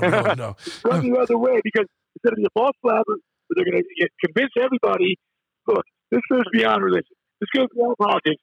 You need our help. Yeah. The people are going to buy into it, hook, line, and sinker. They already are. You see motherfuckers like, I'm from Maryland. I grew up in Maryland, I should say. Yeah. That's horse country, basically. I know these seasoned bikers that have worked on farms their whole life, And I look up at the sky at these chemtrails, and I say, dude, the sky never used to be this color when we were younger. I said, look at that shit. And he goes, oh, that's condensation. I said, that is not jet condensation, motherfucker. Yeah. I said, Look, there's a jet over there that dissipates. So this thing was like hanging around for hours and pulling these huge grids. Dude, I had the hardest time with my bike guru. He just wasn't finding it. He's like, prove it. I was like, I was getting out, like, trying to find, like, scientific, but they didn't want to come out with it. But they just came out with it now and said, what are they calling it? They're calling it fucking is that a word for it? Engineering, ecological engineering or something like this, which but nobody realized it's been going on for 20 years. They create so much fucked up metal and shit on this planet. It's like, it's a threefold thing. They want control. It makes control group easier, especially for the HARP weapon. Yeah. And then, look at Fukushima. It's easy. The night of Fukushima, before Fukushima, you can see the rivulets in the air, just like when you heat something up, So basically, we use the HARP weapon. Fukushima wouldn't play ball. And my personal theory on that is that the Japanese lied about the strength of the reactor. And so when the tsunami hit, it took out the reactor. That's my theory. Yeah. I've heard another theory that, like, the Israeli gunship and American gunship were offshore.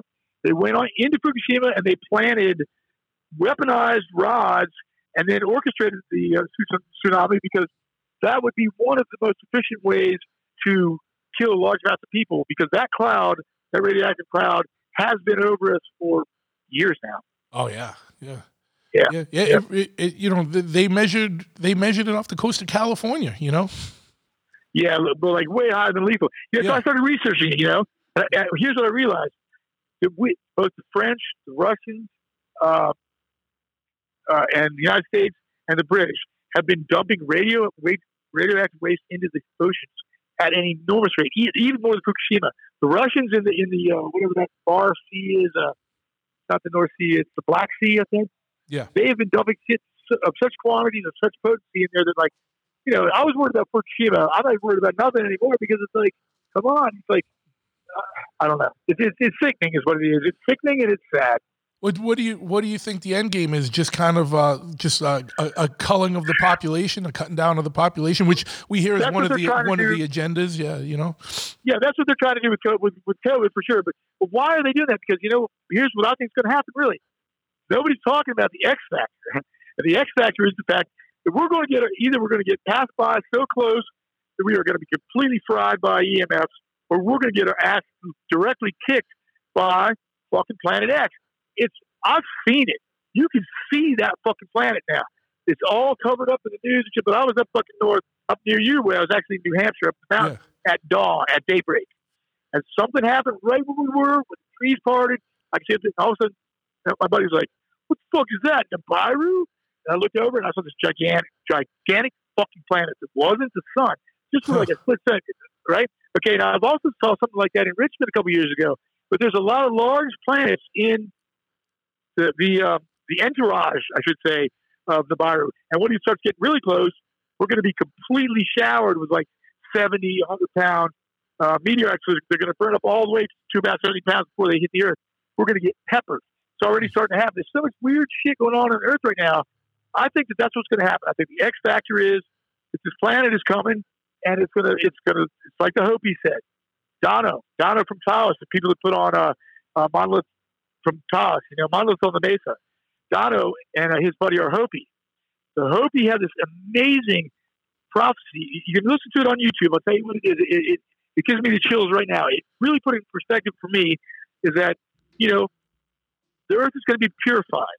And unless you get back to Mother Earth, to the basics, you're gonna be changed forever. And whether you survive or not, I don't know. But man, I'm a lot calmer in mind after hearing that, because it just puts it in perspective, But see, that's the X factor nobody's talking about. But everybody's building underground. Nobody's worried about the upground infrastructure, even though Biden's talking about all that bullshit.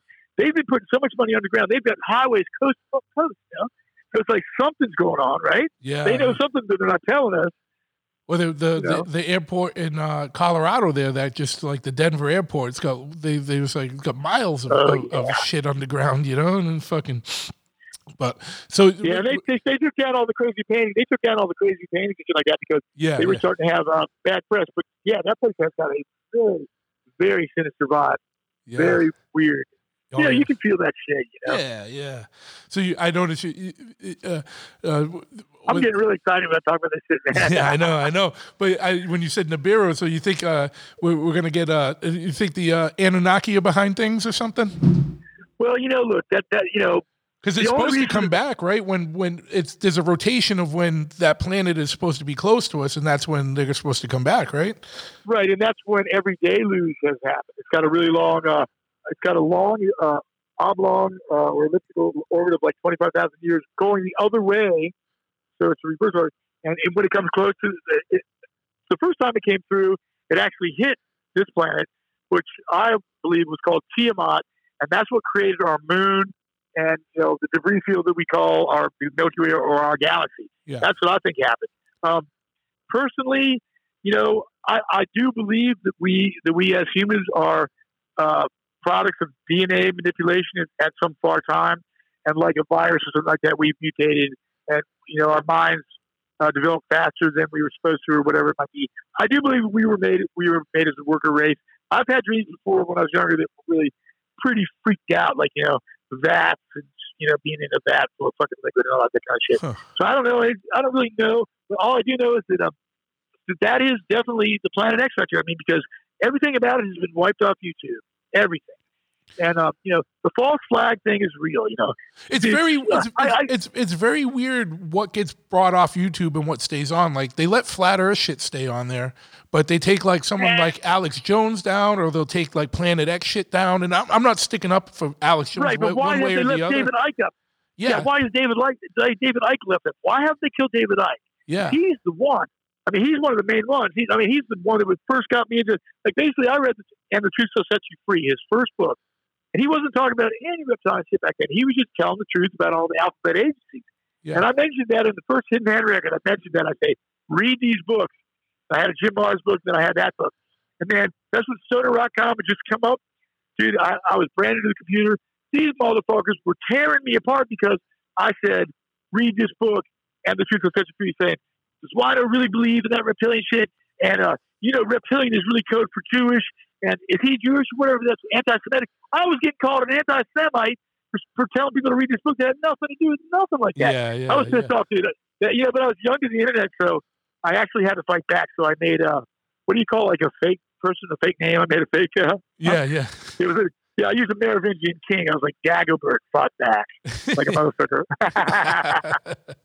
But yeah, what do you think about the theory that there's been like we're not the first kind of advanced civilization on Earth? That there's been a few civilizations that have been wiped out, through one thing or another. I believe that.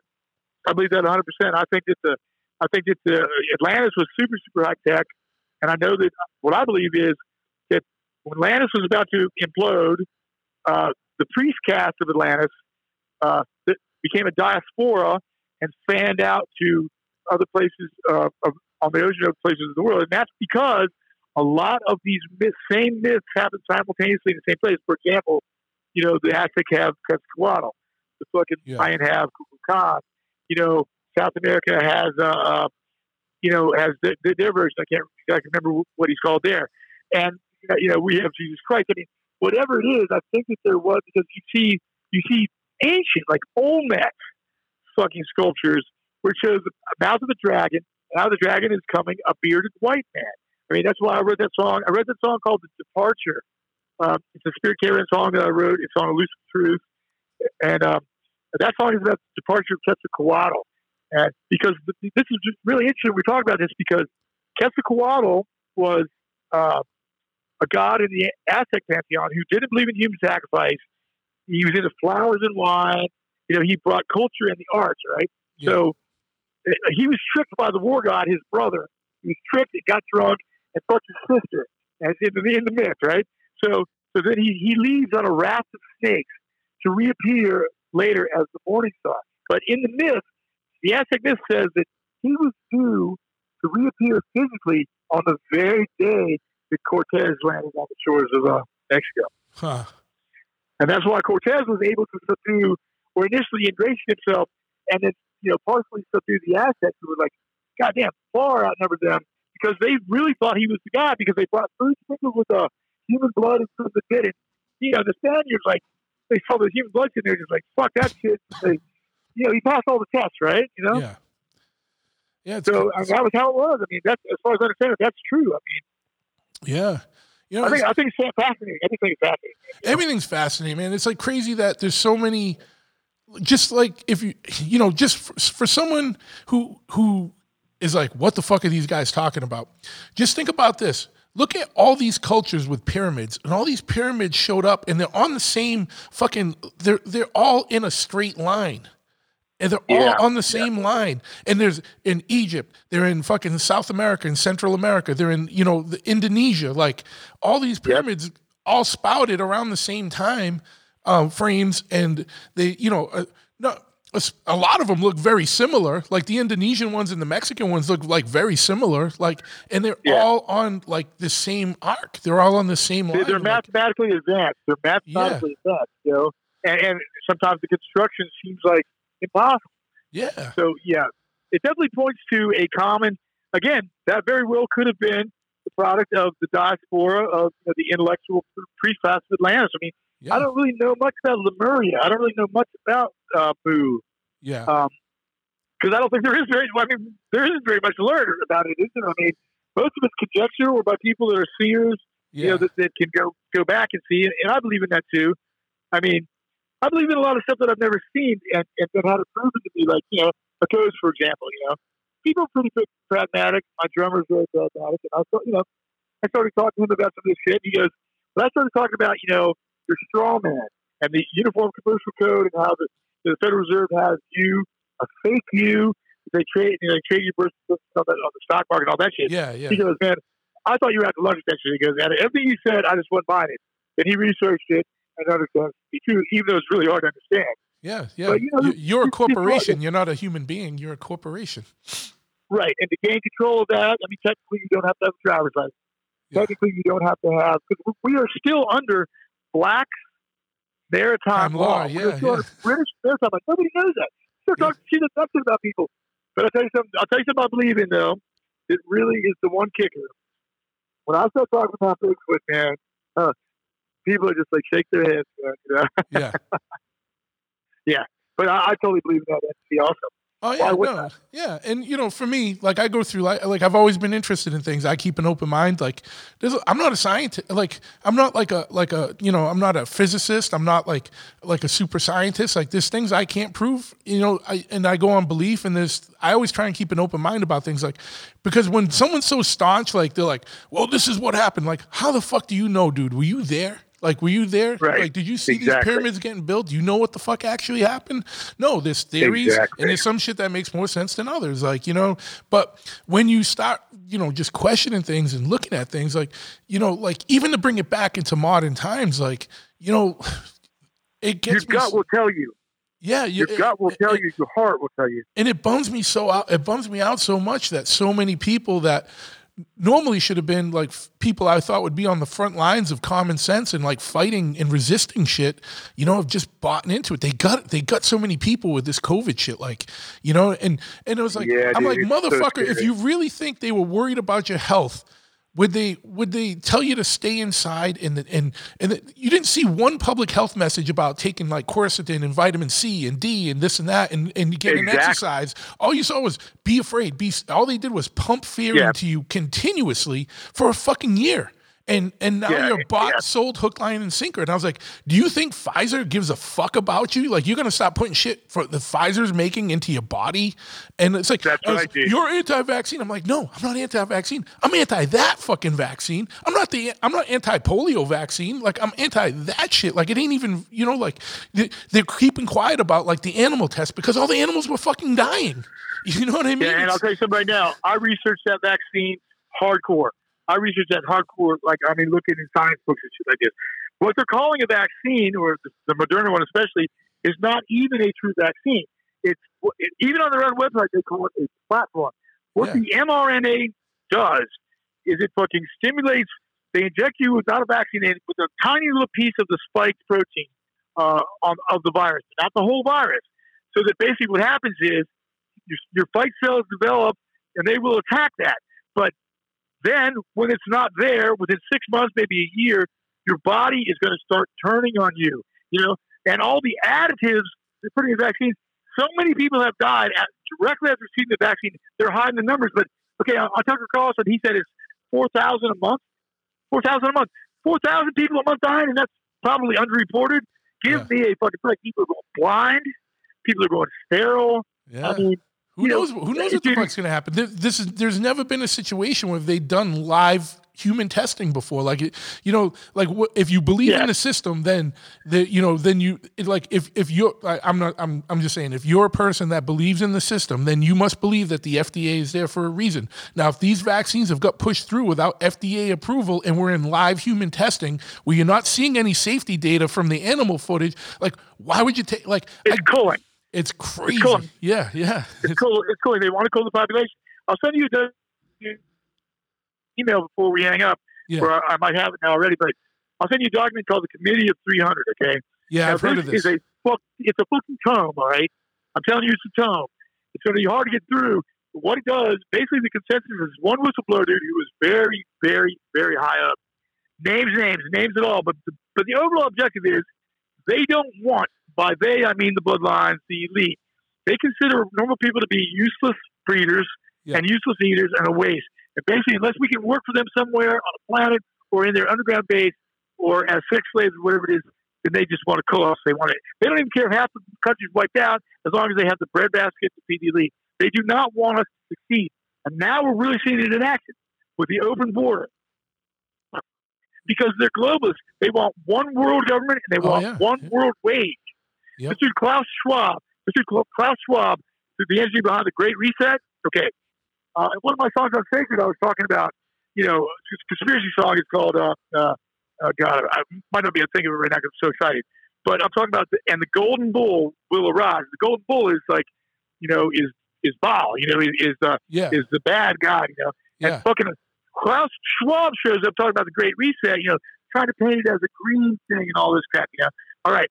Well, look, I've had a picture of him in his ceremonial satanic leadership robes behind a podium, and he's got the fucking gold bull. It's like one of the patches on his fucking on his regalia, cut, on his cut, on his cut, yeah.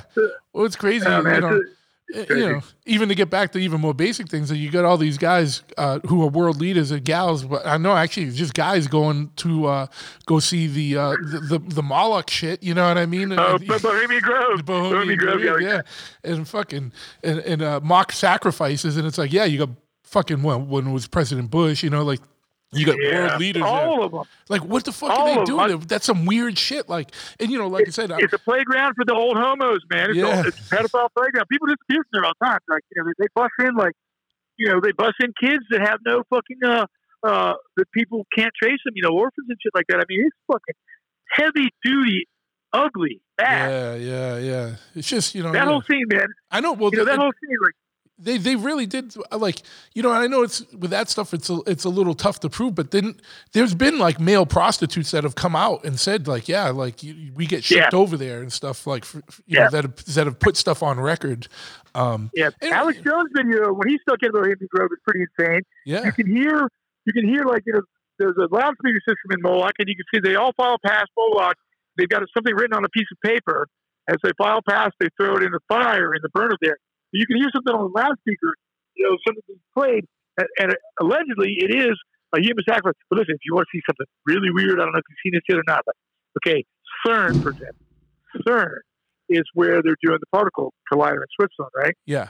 Well, when they fucking goddamn initiated that place or had the initial party for it, they had the most bizarre, sickening Illuminati, like, globalist party that I've ever seen with all these weird dancers simulating workers being subjugated and all kinds of wild shit. Okay, but there's a CERN video where basically there's a big CERN is like an enclosed, totally enclosed thing. You can't get in there. It's top secret. Well, it's not top secret, but it's like it's a gated community of fucking heavy duty scientists. Like, right, there's a big statue of Kali on one of the grounds.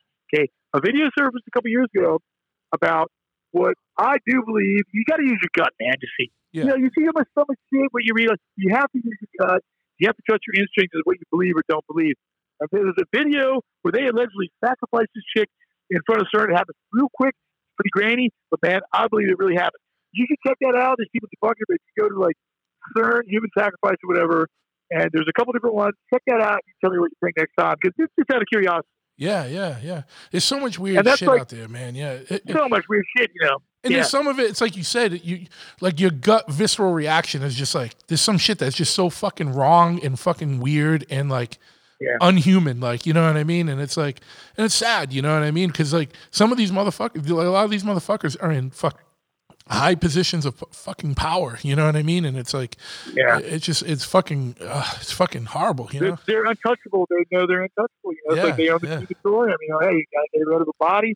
You don't have to put it in a paper in a plastic bag and weight it down, and you take it to the crematorium that you own. It's like they've got it down to science. And I think that as far as like the political thing goes, like I think it's all theater. Okay, I think it's all theater. Right.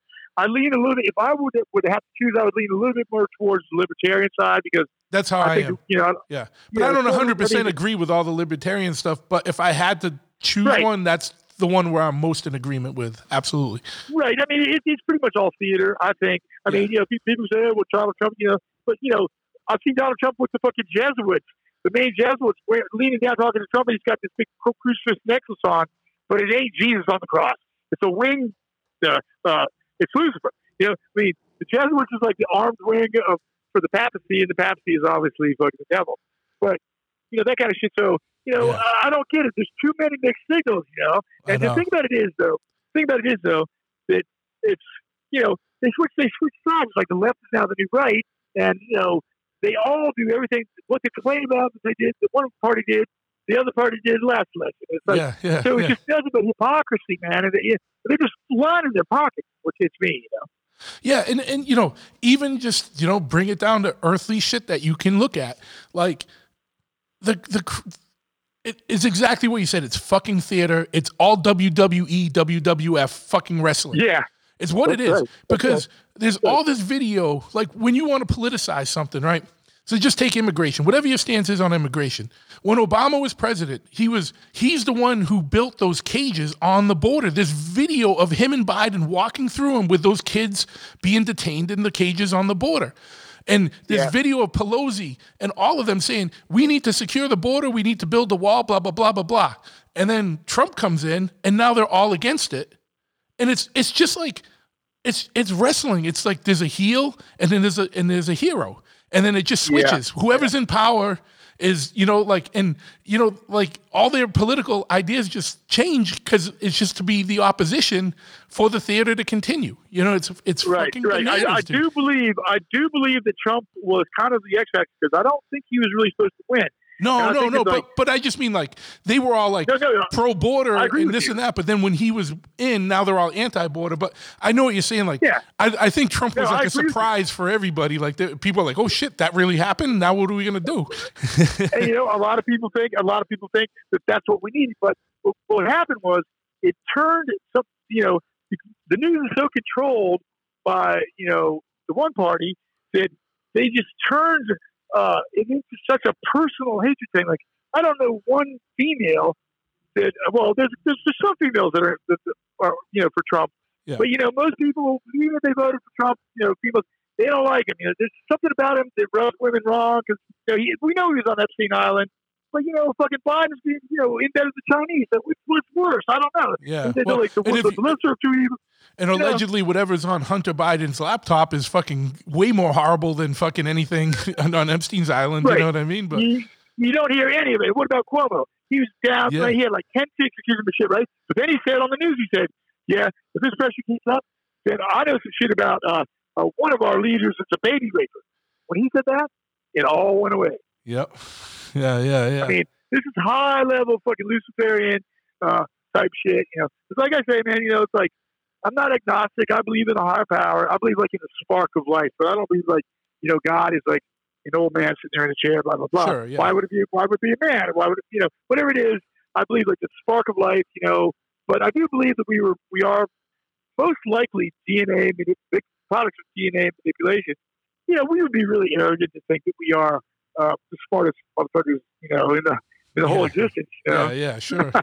Yeah. We definitely don't got it down. Like we're definitely infants in learning and still in like adolescence of that type of shit. You know what I mean? Yeah. We got cool machines, man. You know? Yeah.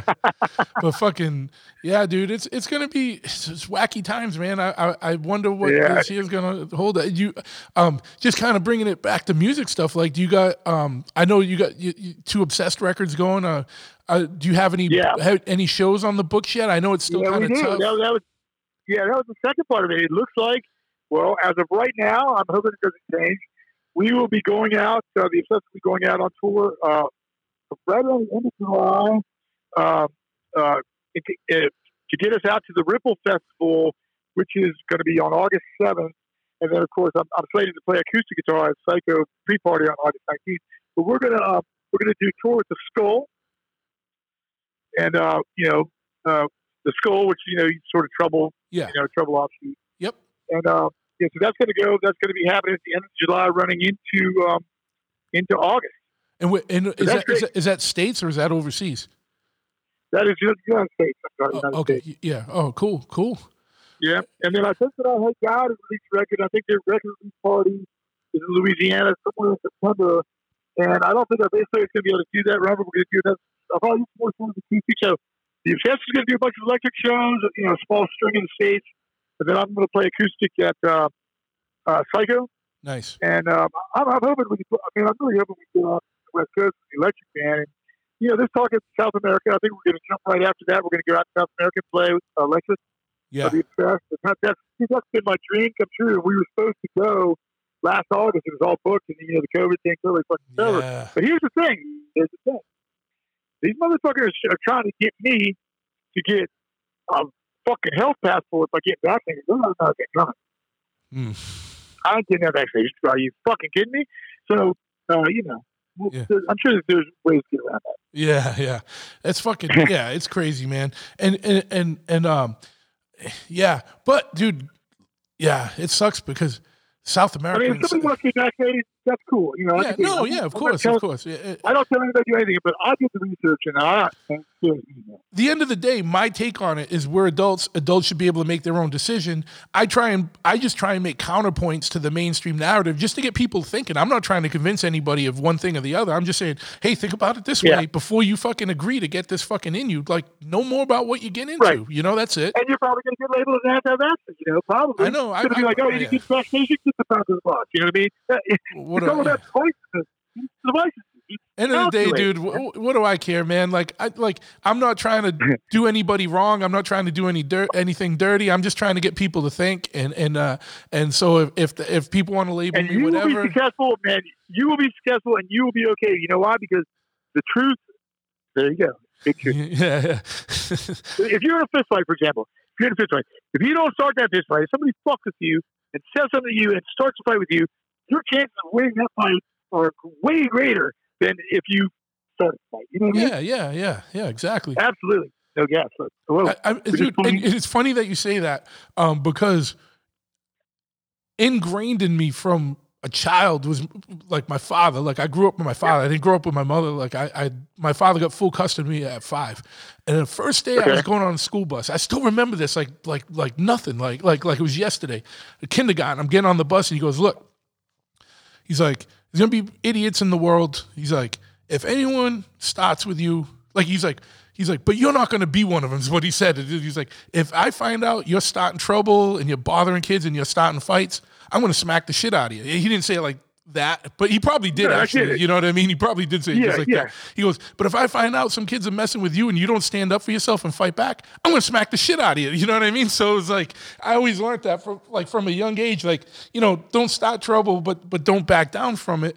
And, obviously when my wilder years, I used that a little less, I'd try and maybe goad people into starting a fight with me, but young, teenager shit. We all go through transgressions, man. Yeah. I'll own it. I'll own my bullshit. But most of the fights I've ever been in, I can say wasn't me being the aggressor. It was me being wronged or someone laying hands on me first. And it's just, so I never felt bad. I mean, I've only had my ass kicked, really kicked hard.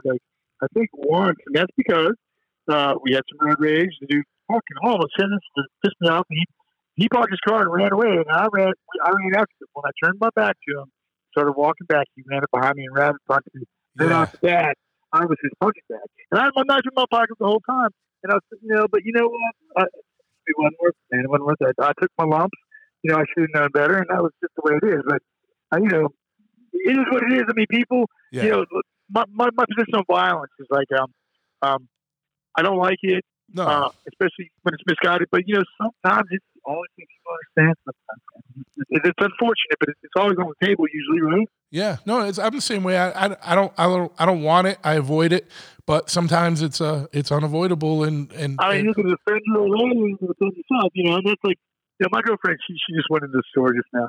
But I mean, when I first met her, she was a hardcore pacifist, like so pacifist, like And I said, my point to her was, look, if they come in here, if the brown shirts come in here someday and try to drag me away, or try to kill me or something like that, he said, are you just going to let them? Would you just let that happen? If your sister's baby, you were babysitting, they came in to take him away, what are you going to do? Yeah. And slowly she sees that point surely. And I definitely, unfortunately, there's been occasions when I haven't been the best, I haven't acted the best or been the best example that I could have been. But man, I'm always striving to be better, and I think I'm always trying to learn. And the most important thing is like be passionate about what you believe in, and do the research. You know what I mean? Yeah, and just remain open and just try and be better. That's like you said. And you try to be better, man. We're all human. That's right. Yeah, and I want to ask you, what do I call you actually? What do you like to be called? What's that? What do you like to be called? I mean, name wise. Just Truth. Truth is fine. Truth. Is that your real name? Is that your given name? No. That's a nickname I've had. Since I can't even remember.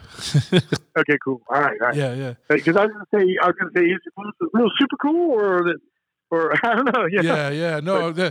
Dude, I love superhero nicknames. Yeah. But fuck yeah, man. Well, dude, like we gotta do this again. We're like next time I feel we gotta do one in person. Like, you know what I mean? Because it's like, dude, I know you're on the road. I know you're on the road and you're trying to make time and fucking.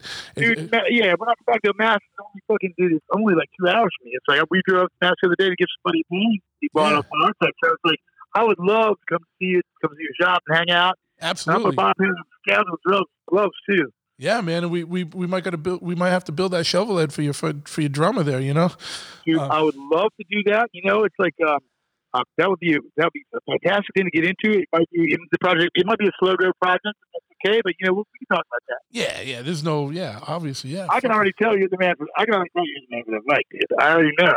Yeah, well, fuck yeah, man.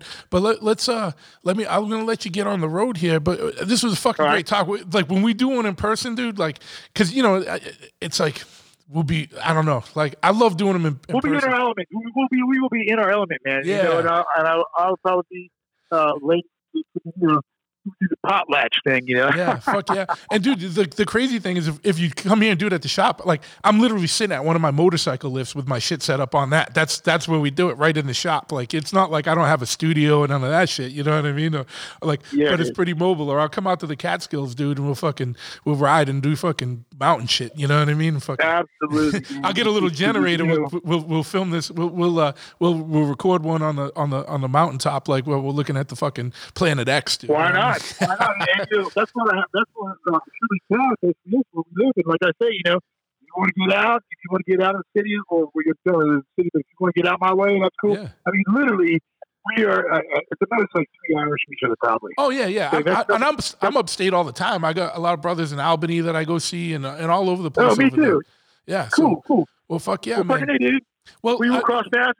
Yeah, but before you go, like, give some, so if people want to find out more about what you got going on, because I want people to go to your site because you're doing some rad artwork that you're selling, like personalized artwork and shit, and I know that's a good way to help people during this time when bands can't tour and stuff, like to help artists, buy some of Wino's artwork, buy merch and band merch, buy fucking band music. Don't just listen to it on Spotify. Like fucking buy a CD or fucking vinyl, dude, or whatever.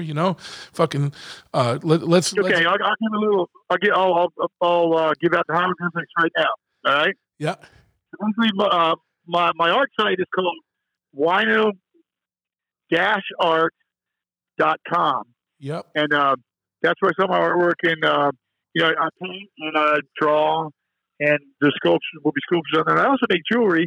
I like to make kind of more of a style, necklace, but I've had some commissions lately that have been, everything's going really good with that. I'm really lucky to have that, and I'm excited to people like the art. And then we also have a Patreon site, which is, www.patreon.com/theobsessed. Yep. And, you can, it's a family where you buy, you buy a subscription, and we do our best to put content on there. We're doing all kinds of stuff. I do a little skit, a pretty radical little skit with one little fan character I have. It's like a biker and kind of a fuck up. And, that's been getting a lot of, people dig that. And we try to do as much as we can. We put the content out there, and it seems like good music, man. I know that's what people really want. So, we try to do that. And eventually, I think that everybody, not just Patreon people, can have the music. So, I'm entertaining the idea right now, but maybe start a label, because I got some of my other titles. Yeah. But in the meantime, Hankenstein Records, the drummer St. Vitus, Henry Vasquez, he's got a label called Hankenstein Records. He's going to be repopping some Spirit Caravan stuff. Nice. And all that. So Hankenstein Records, Wino-art.com, and my Patreon site, which is Patreon/success. And I'll have all this in the show notes. So if you listeners forget it, you can always just go check the show notes, and there'll be a link to all of this. So you can So they'll be up really soon. We're like fine-tuning all the dates right now. Pretty much as I understand it, it's going to be the Obsessed and the Skull coming together. I think we're going to alternate headlining, and I think basically it's going to be from the end of July, probably into mid-August. Nice. Yeah, in the United States.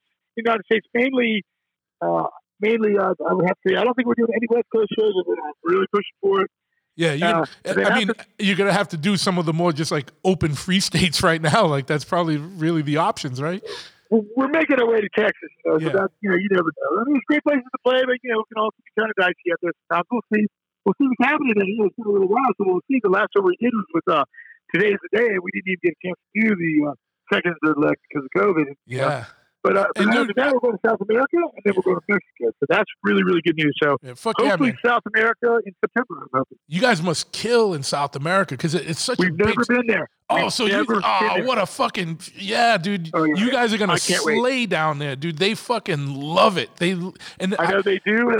Everyone I know that's in everyone I know that's in a band that's played down there says you've never seen a crowd like be so appreciative and sing along with everything and know what they're fucking listening to and dude, you guys are gonna slay down there. It's my dream, man. It's my dream. We were supposed to do it last August. It didn't happen, but it's still gonna happen. That's my dream, really, to play South America. It's always been one of my dreams. And, Mexico is off the hook. Cool. Dude, we played Mexico last year right before COVID, and it was, like, unbelievably great. I mean, again, thousands of people. I mean, so we're going to do South America and Mexico with any luck. We'll keep our fingers crossed or whatever you do, Absolutely, man. And hopefully, there starts to be some more free travel going on, and we can get more bands coming to your state so people can start going to shows again. And I'm just telling motherfuckers now, like, there was a year and a half where no one did shit. If shows are coming to your fucking town, go to the fucking show and support. You know what I mean? Stop being scared, dude. There's nothing to be scared of. Wear your mask, get your vaccine if you're scared, because, whatever, you know what I mean? Do what you got to do, but get out there because, you can't live under thumb forever, dude. Like, enough's enough. You know what I mean? It's fucking crazy. That's right. And, who knows? This could, it might not be the last run. I sure hope it ain't.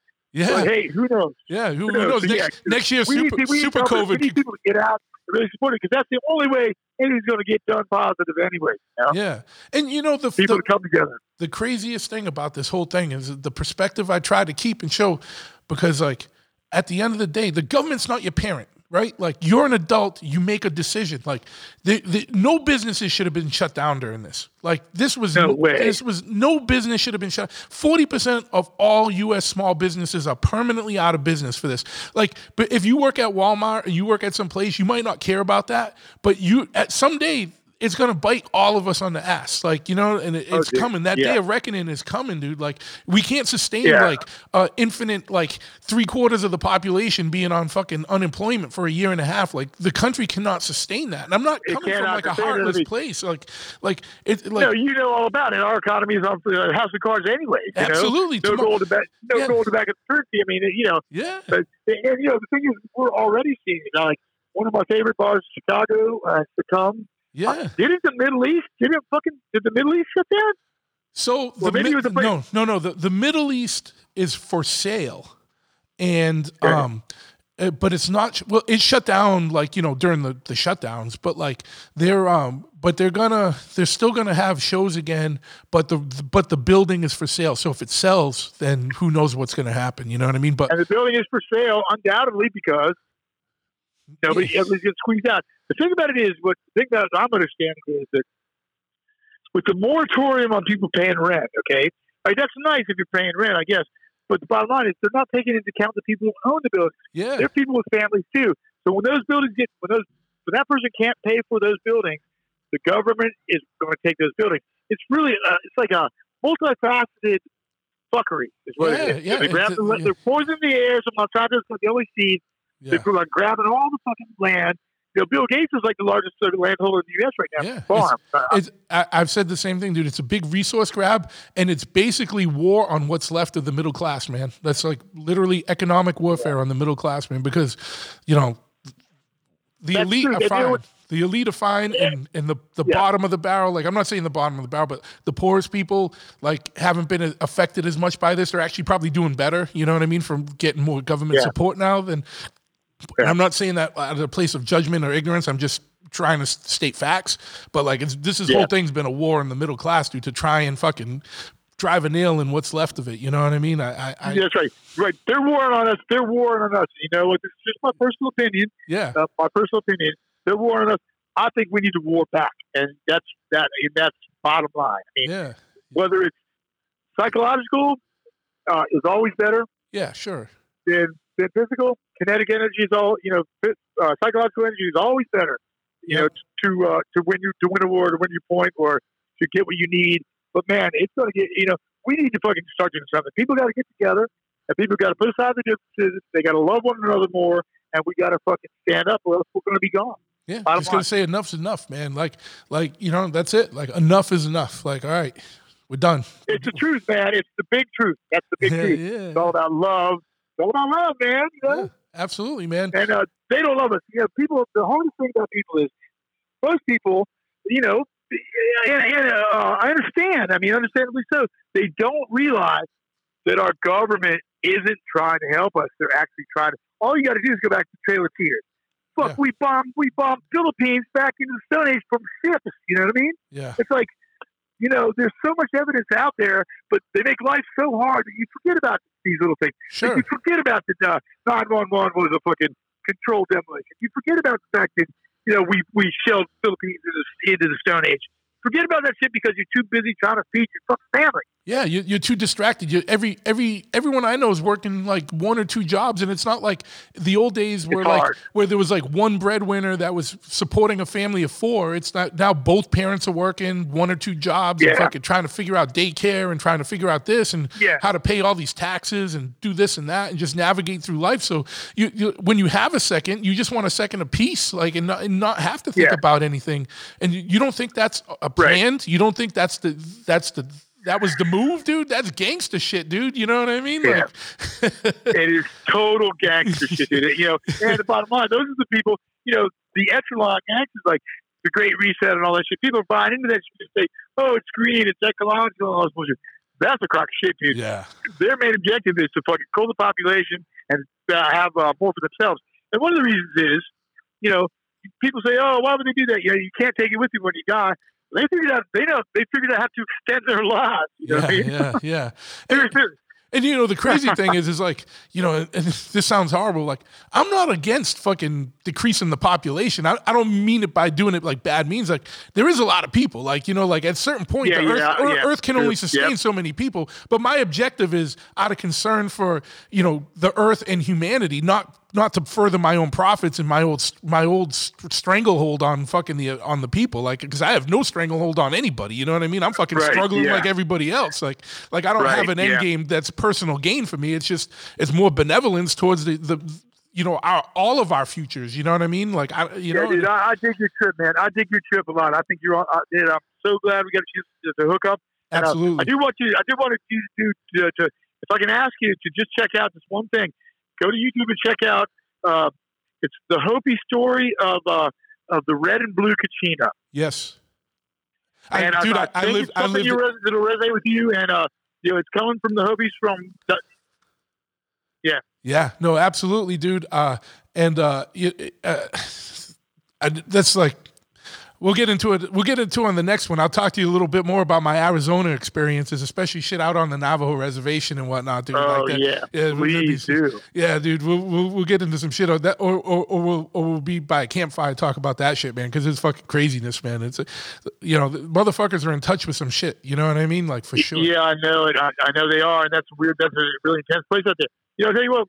When we meet face to face, maybe we'll make a little video or something like that. We can that way we can we can. Or something, whatever. Yeah, absolutely, I just want to make you talk to you, look at your bikes, man. I'm so happy to do that. I'll bring you some music. I'll bring you a couple copies of my new record, and we'll forever go on my acoustic record and stuff. Fuck yeah! All right, man. cool, brother. Well, we'll continue talking, man, and I'll put all the links in the show notes, so everyone go out and support for sure, and we'll talk soon, man. I appreciate you coming on today, man. Dude, I appreciate you having me. Thank you so much. Absolutely.